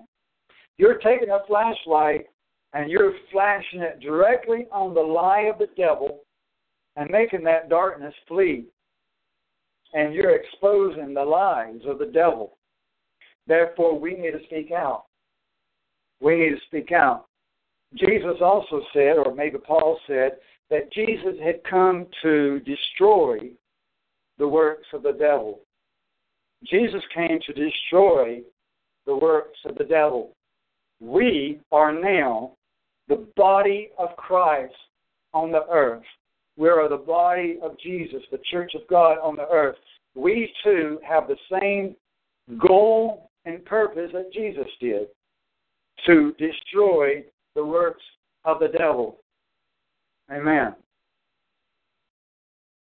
And look at chapter 6 here, Ephesians chapter 6, verse 19. And look at verse 17, Ephesians 6, verse 17. Chapter 6, verse 17, you take that helmet of salvation and the sword of the Spirit, which is the Word of God. Take it up. Don't let it laying down. Take it up in your hand. Verse 18, with all prayer and petition, pray at all times in the Spirit, which has nothing to do with speaking in tongues. It's just praying in the Spirit. And with all this in view, be on the alert. That means be a watchman. Be on the alert. Be a watchman with all perseverance and petition for all the saints. And pray on my behalf, Paul says, that the utterance, speaking, may be given to me in the opening of my mouth to make known with boldness, to make known, to turn the light on, with boldness, the mystery of the gospel. So this is actually part of the armor, not just the helmet of salvation, but speaking the word of God with boldness. It's not good enough to speak the word of God by itself. That don't do very much. It's not good enough to just take it in the hand. It's not good enough to only lift the sword. You have to pierce it. You have to take the sword and pierce the enemy spiritually. I'm not talking about real fighting with guns and weapons. I'm talking about taking the Bible and actually using it and saying the Word of God and speaking the Word of God and quoting the Word of God and using it to destroy the works of the devil. Use it to destroy the false doctrines. Use it to destroy the enemy that's coming against your family with boldness. Because it takes bravery to pick it up and actually use it, because you know they're going to come right back at you. So it takes boldness, and you've got to use the boldness. And without using the boldness, you might as well just throw it away. Because the enemy sees the fear in your eyes. And the enemy knows that you're afraid. And the enemy knows you don't have boldness. The enemy is just going to laugh at you. The enemy will only just laugh at you more than before.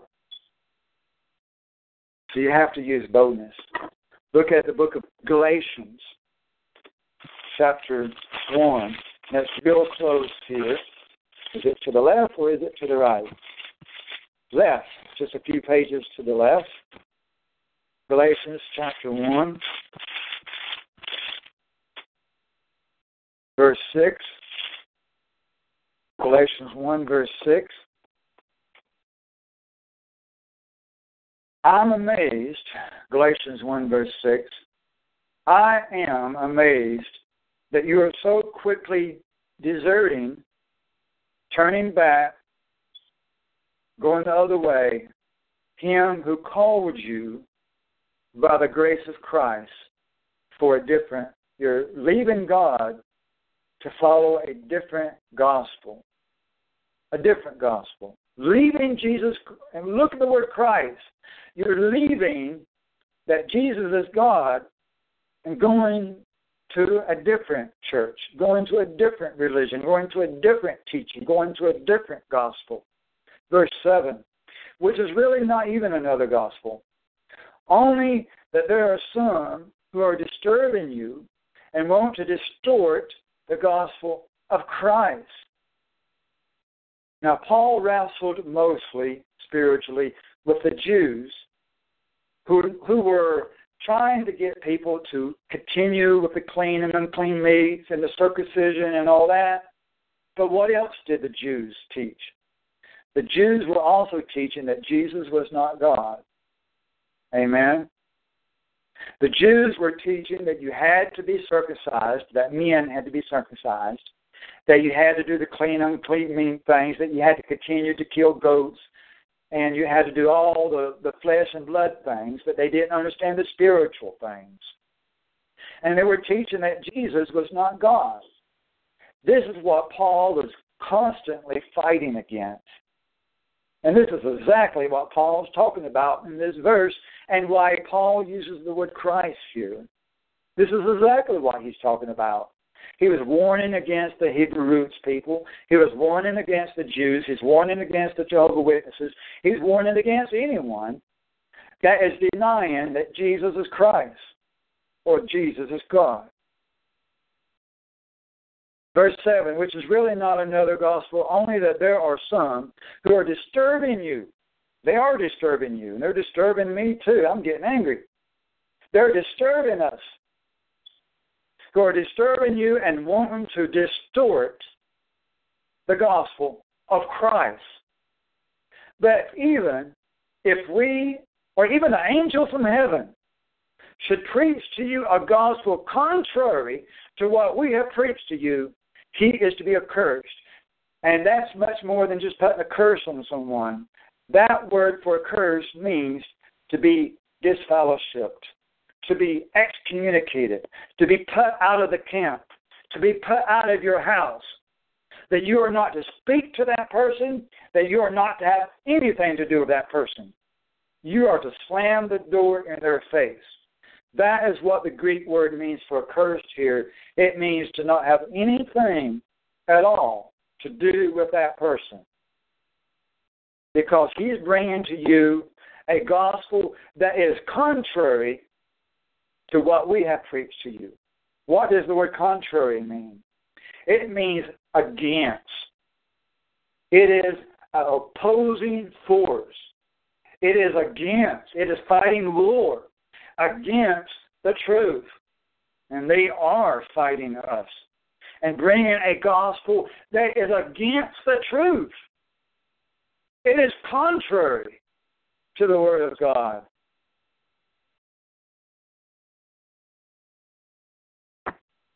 Verse 9. And it says in verse 8, even if an angel appears to you from heaven, even if an angel stands right in front of you. Now this is powerful now. Even if an angel appears to you, even an angel appears to you in a dream or a vision, or even stands right in front of you, and you can imagine the angel with all these wings and the white robe and a shining bright light. Even if this happens and you see an angel, that angel tells you that Jesus is not God, you are not to have anything to do with that angel. And you are to shut the door in that angel's face.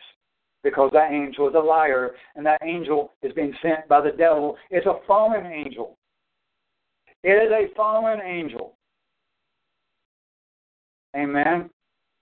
Even if an angel comes and tells us these things, that Jesus is not God, we are not to have anything to do with that angel because he's a liar.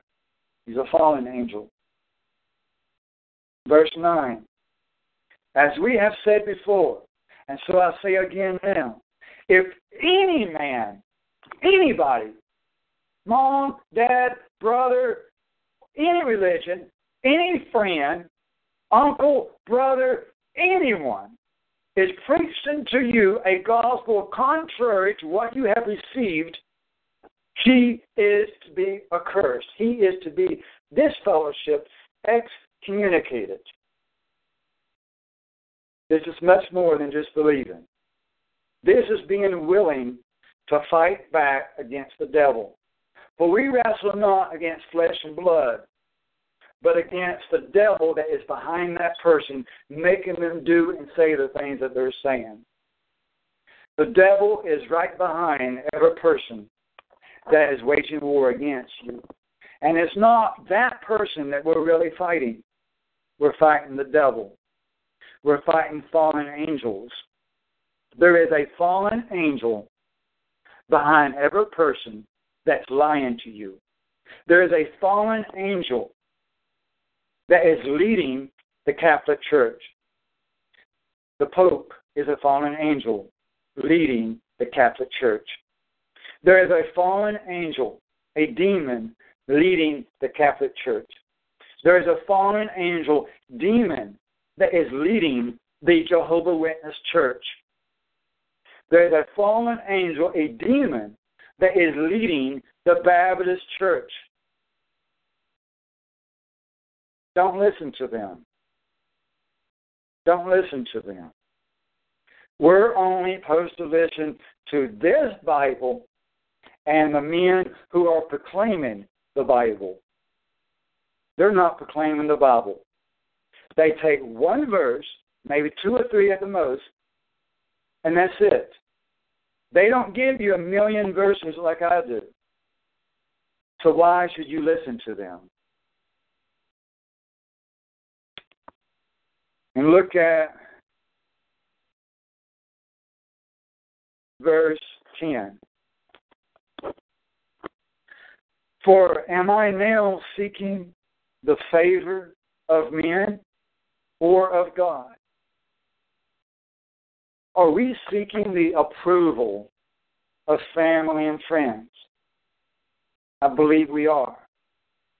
Are we seeking the favor and the mercy and the grace and the love and the respect and the love of humans and not God? Or are we seeking the favor of God? Or am I striving to please men?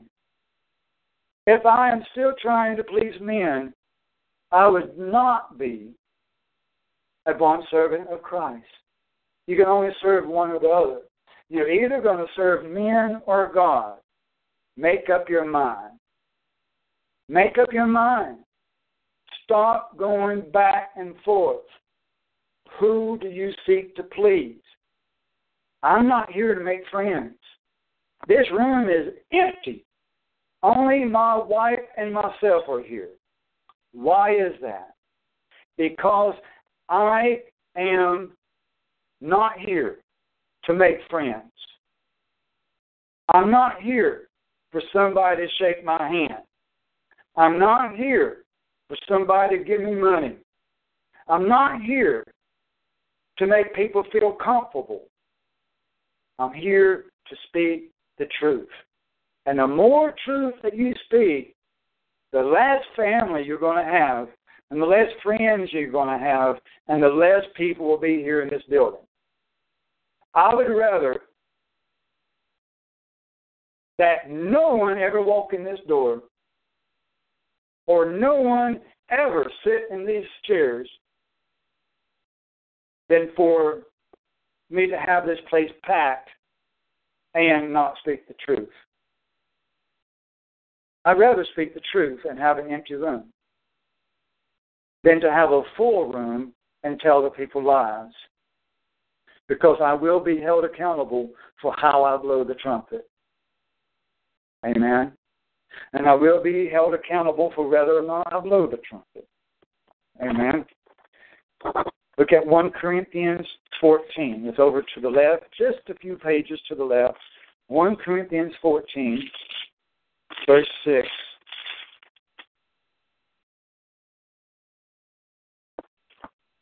One Corinthians 14, verse 6.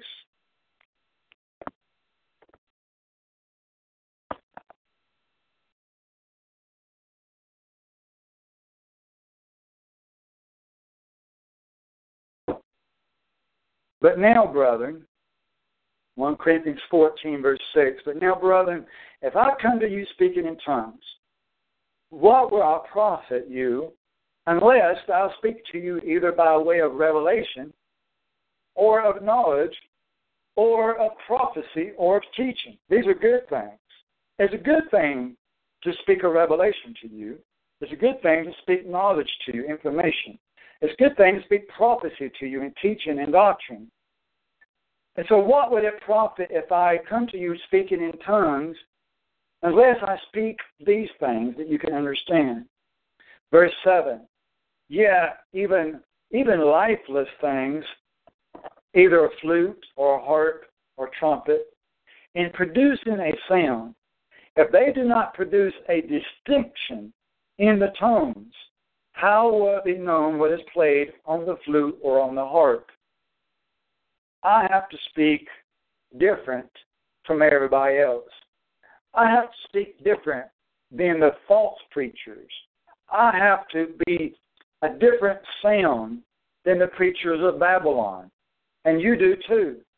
You have to speak different than the false believers, the false Christians, and the people that go to the false churches. You have to speak a different way. You have to blow the trumpet. Amen. Verse 8, for if a bugle or a trumpet produces an indistinct sound, who will prepare himself for battle?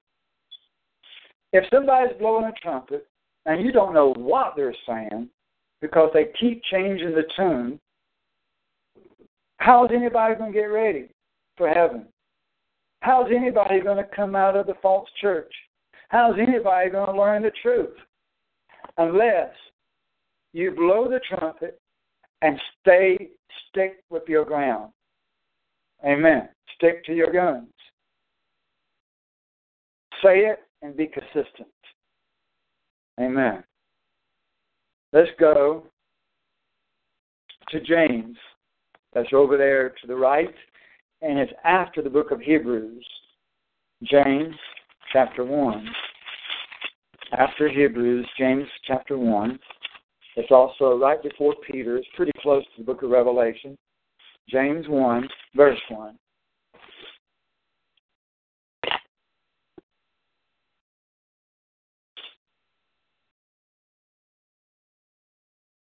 James 1, verse 1.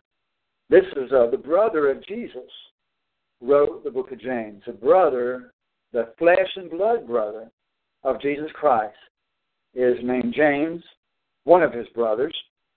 And James chapter 1, verse 1. James, a bondservant of God, of the Lord Jesus Christ, to the 12 tribes who are dispersed abroad, greetings. And consider it all joy, my brethren, when you encounter various trials.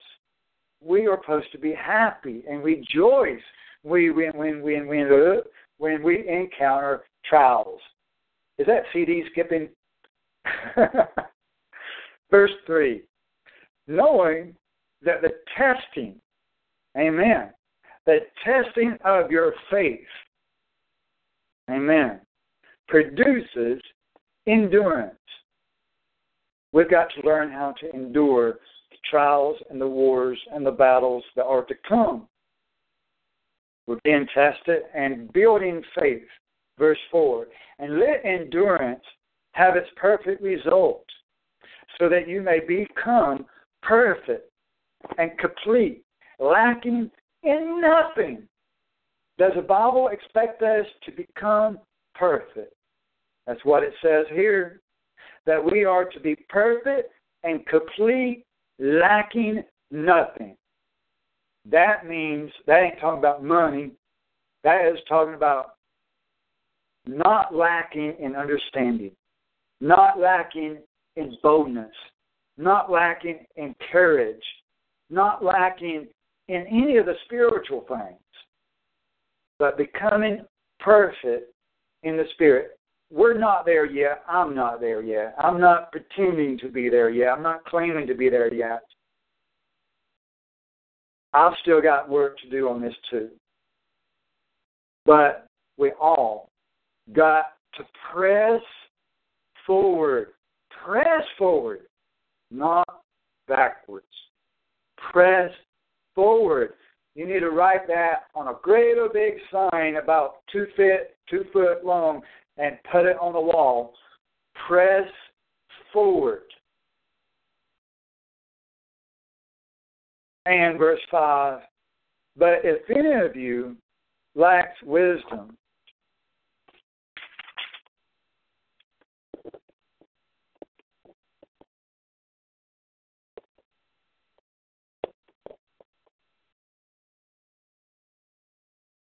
if any of you lacks wisdom, let him ask of God, who gives to all generosity and without shame, without reproach, and it shall be given to him.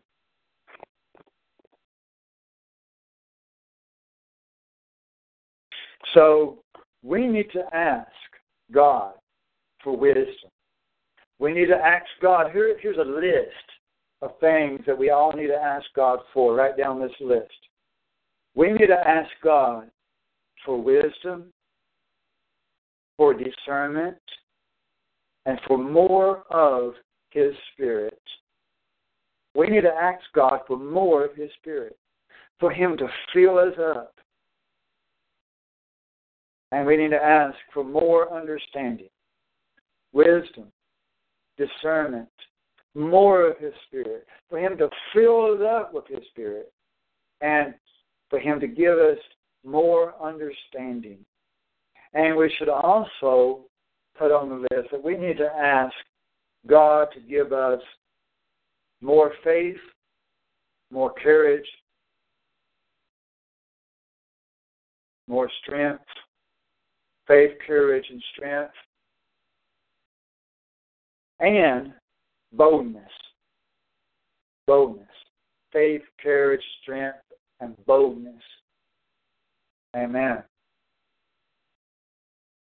And it says, if any of you lack wisdom, let him ask of God, who gives to all generously and without shame, and it shall be given to him. It will be, not maybe, but will, if you just ask. Verse 6.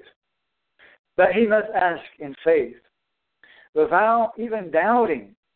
For the one who doubts is like the surf of the sea, back and forth, driven and tossed by the wind. That's not good for a person to be going back and forth. That's not good. So we must ask in faith. We must speak in faith. We must teach in faith. We must witness in faith. We have to blow the trumpet in faith, not in doubt. In verse 7, for that man who is going back and forth ought not to expect that he will receive anything from the Lord. Do you want to lose your reward? Do you want to lose your pay? We are not to expect not even a little bit of what we've worked for if we're just going back and forth. Verse 8, being a double-minded person or double-minded man, unstable in all of his ways. We should not be unstable. We need to be firmly rooted. Write that down.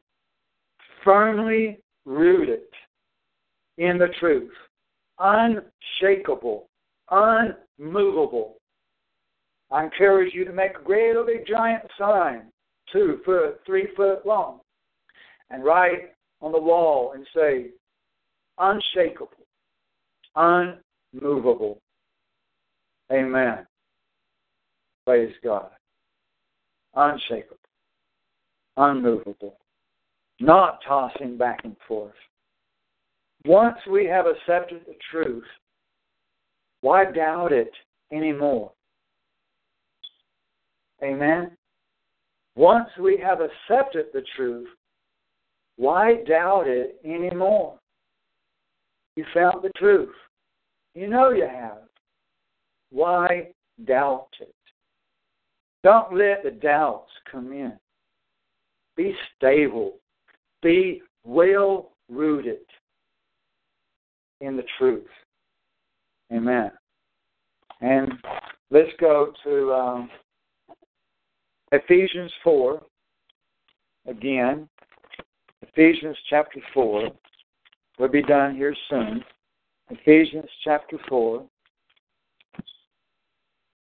That's over to the left.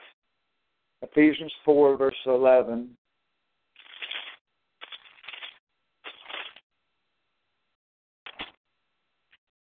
Ephesians 4, verse 11.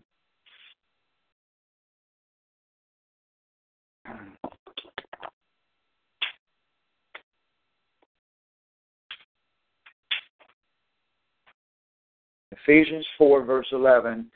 And he, Jesus, gave some people to be apostles, and some prophets, some as evangelists, and some as pastors and teachers.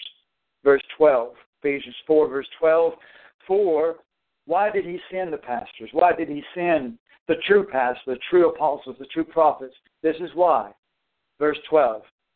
For the equipping, to give you the sword, the equipping of the saints for the work of service, to the building up of the body of Christ, until we all obtain.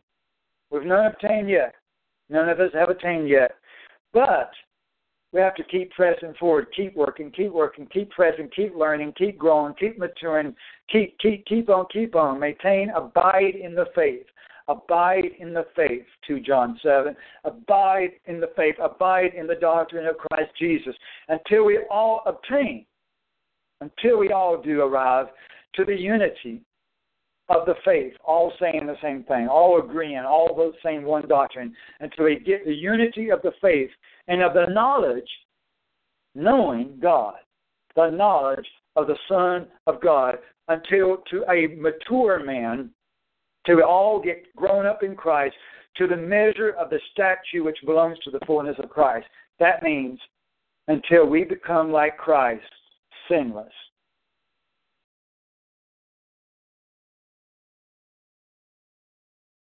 With man alone, without Christ, this is impossible.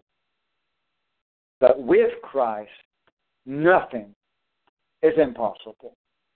With Christ, nothing is impossible. With Christ, all things are possible. The Bible tells us that he that is born of God does not sin. We can get there if we keep pressing only forward. Not 2 steps forwards and a step back, but only forward, like the army of God that we are meant to be. Until we get to the full measure of Christ. That's exactly what it says.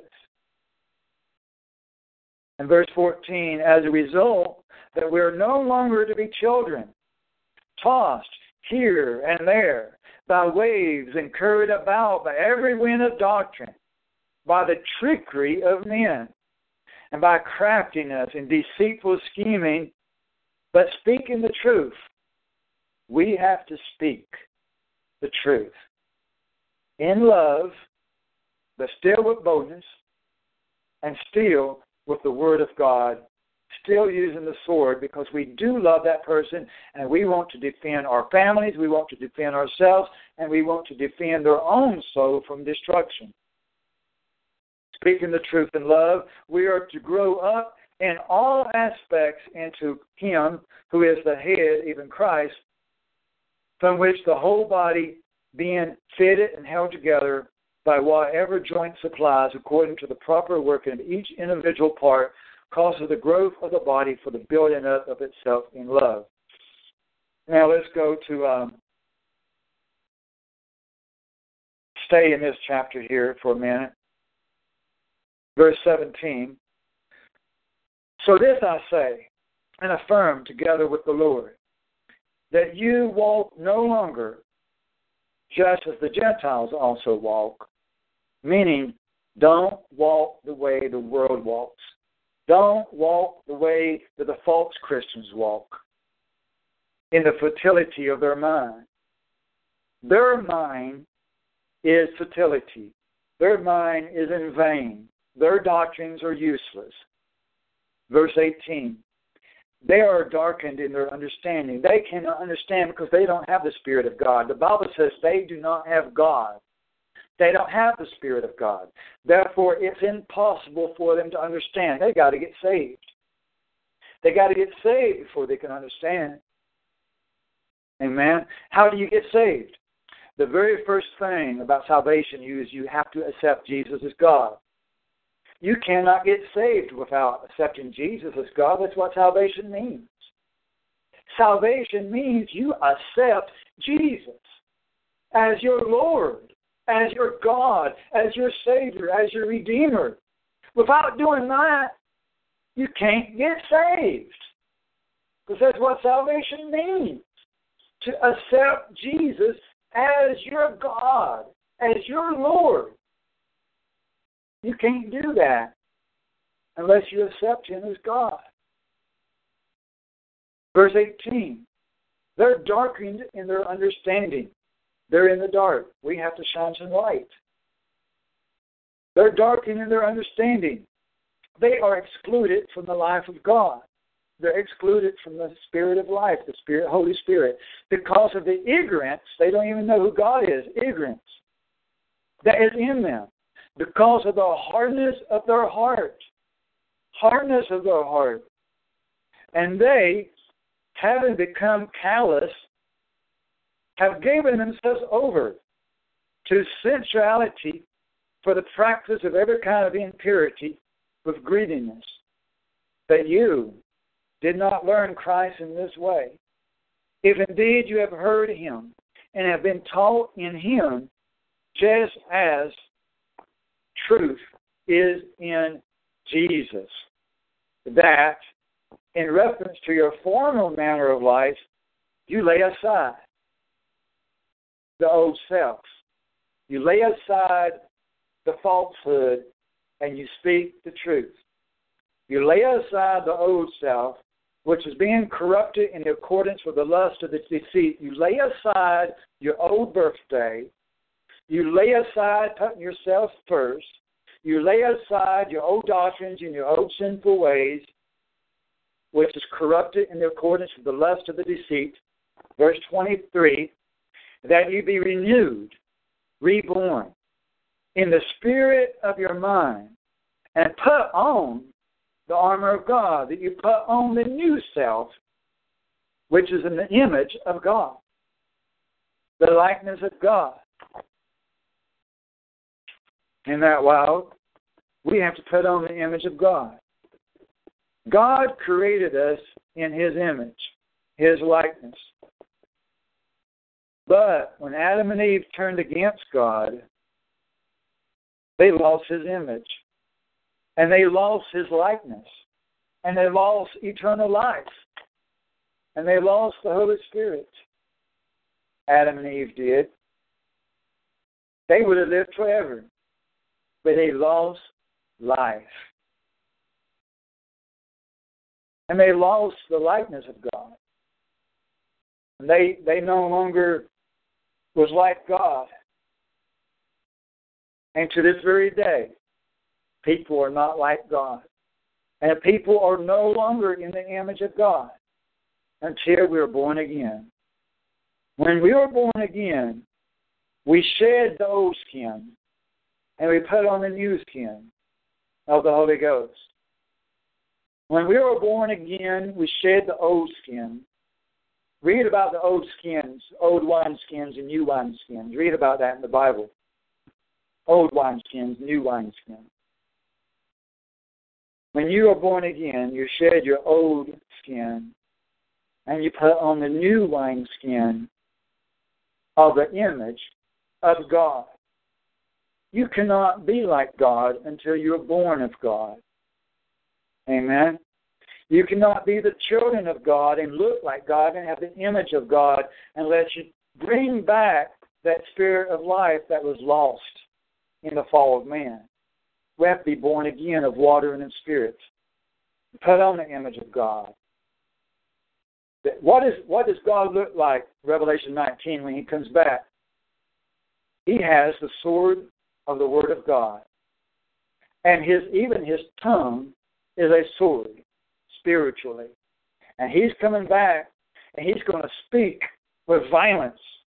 And the Bible says that the son of perdition, the president of Syria, will be consumed by the sword of his mouth and by the brightness of his coming, but also by the sword of his mouth. How will Assad die? Assad won't die from nuclear war. Assad won't die from a flesh and blood sword, a physical sword. Assad won't die by a gunshot or stabbing. Assad will die by the word of God and by the brightness of his coming, but also by the sword of his mouth, it says. But Assad is an angel. Assad doesn't even have true flesh and blood. What we see on TV is only an image. only an image, a graven image. But his true self, Assad, is actually a spirit. We wrestle not against flesh and blood, but against principalities of spiritual wickedness in high places. But the spiritual word of God, the voice of Jesus Christ, is sharper than a gun, sharper than a sword, and will kill Assad. That's powerful. It says here, verse 24, we need to put on the new self, the new person, which is the image of God, and has been created in righteousness and holiness, not in sin, not in compromise, not using the grace card. You know what the grace card is?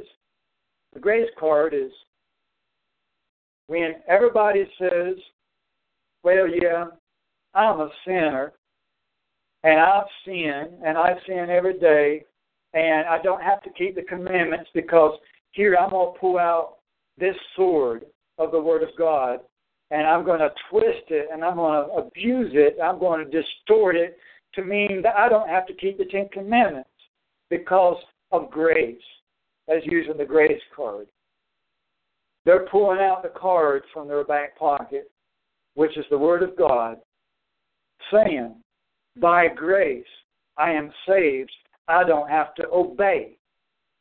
And they're using the Word of God against themselves. They are committing suicide. They are falling on the sword of the Word of God and piercing their own soul and committing spiritual and eternal suicide by falling on their own sword of the Word of God, called the grace card. That grace card is going to kill a lot of people because the Bible says, shall we continue in sin that grace may abound? No. Let it never be. Let it never be. Let us never make an excuse that we can disobey God and not keep the seventh day and not keep the holy days only because of grace. Grace will kill you. We must obey God. And we, in the image of God, by new birth, through baptism of water and spirit, we are a new creation, created, in verse 24, created in righteousness and holiness in the truth, or of the truth. You cannot be created in righteousness and holiness if you are still sinning. We got to stop sinning. If we have to carry a 2-foot by 2-foot sign with us 24/7 and glue it to our back in order to prevent us from sinning, then let us do so.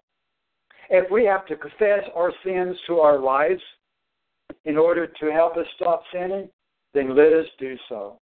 If we have to confess to our husbands or our children or our grandparents or our pastors in order to help us to stop sinning, then do whatever it takes.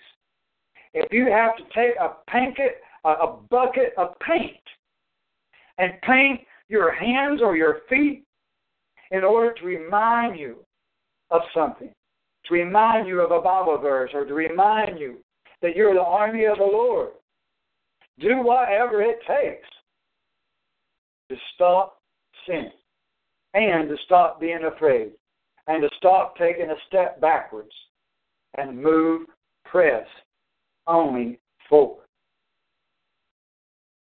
One more Bible verse and I'll let you go. Just one more. Over to the right, book of Hebrews, chapter 10. Hebrews chapter 10, verse 19. Hebrews 10, verse 19.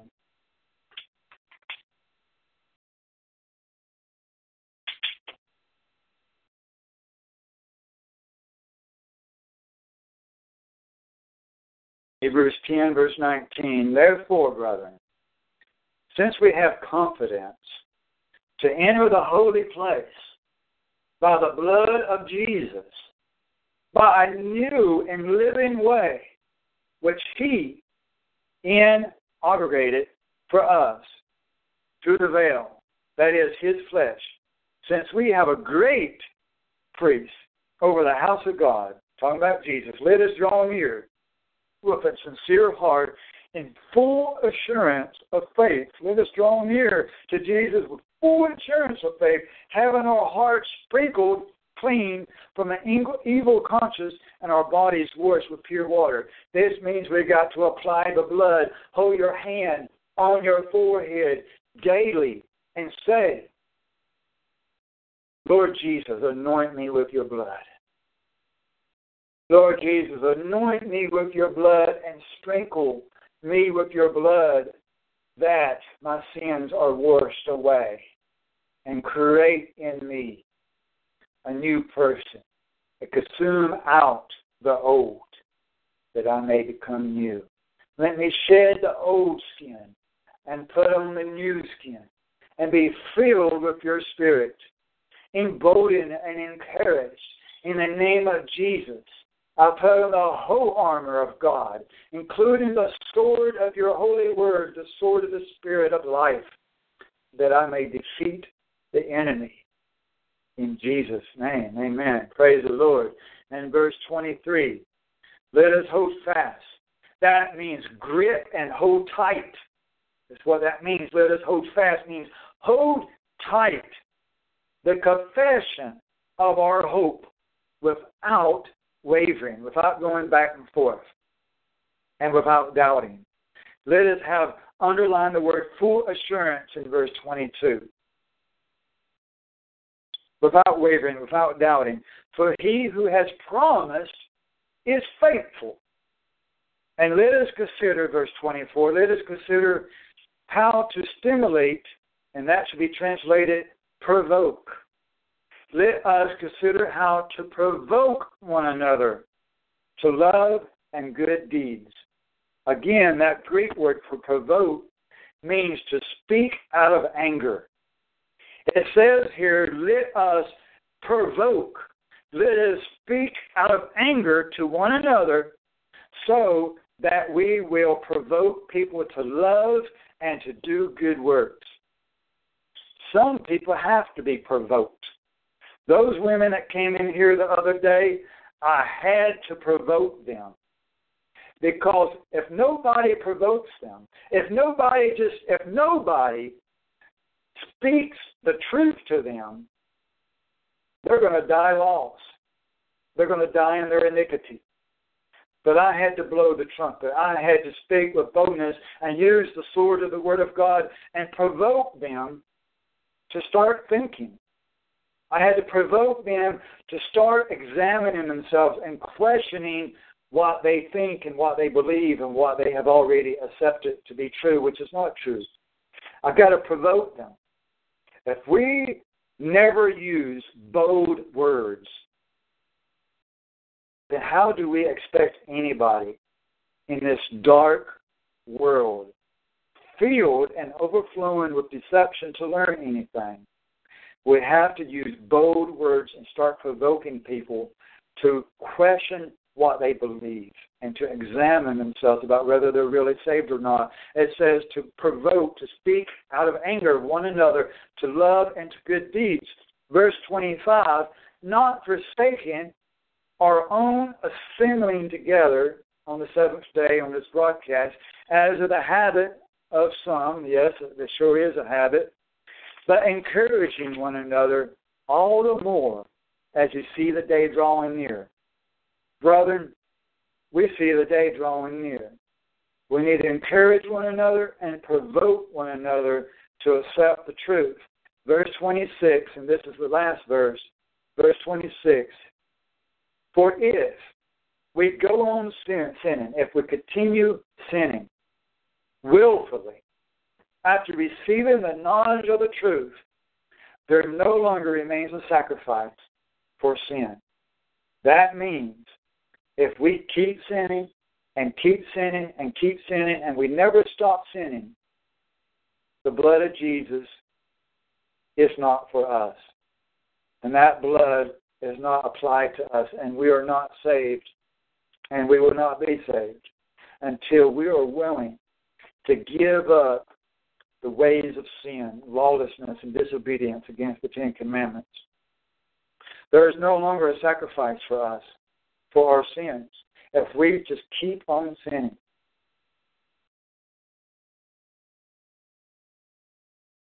So we have to grow in the Spirit, pray, fast, read the Scriptures, and stop listening to the lies of the devil, and stop allowing the devil to get an inch.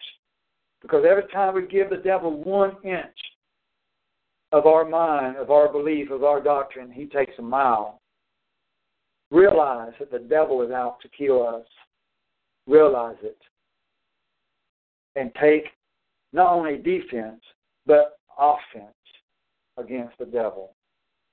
Speak your mind, speak the truth, speak it in public, and shout it on the housetops, and let the whole world know that Jesus is God. And make his name known among the nations. That's what the Bible says. Make his name known among the nations. May the Lord be glorified. In Jesus' name.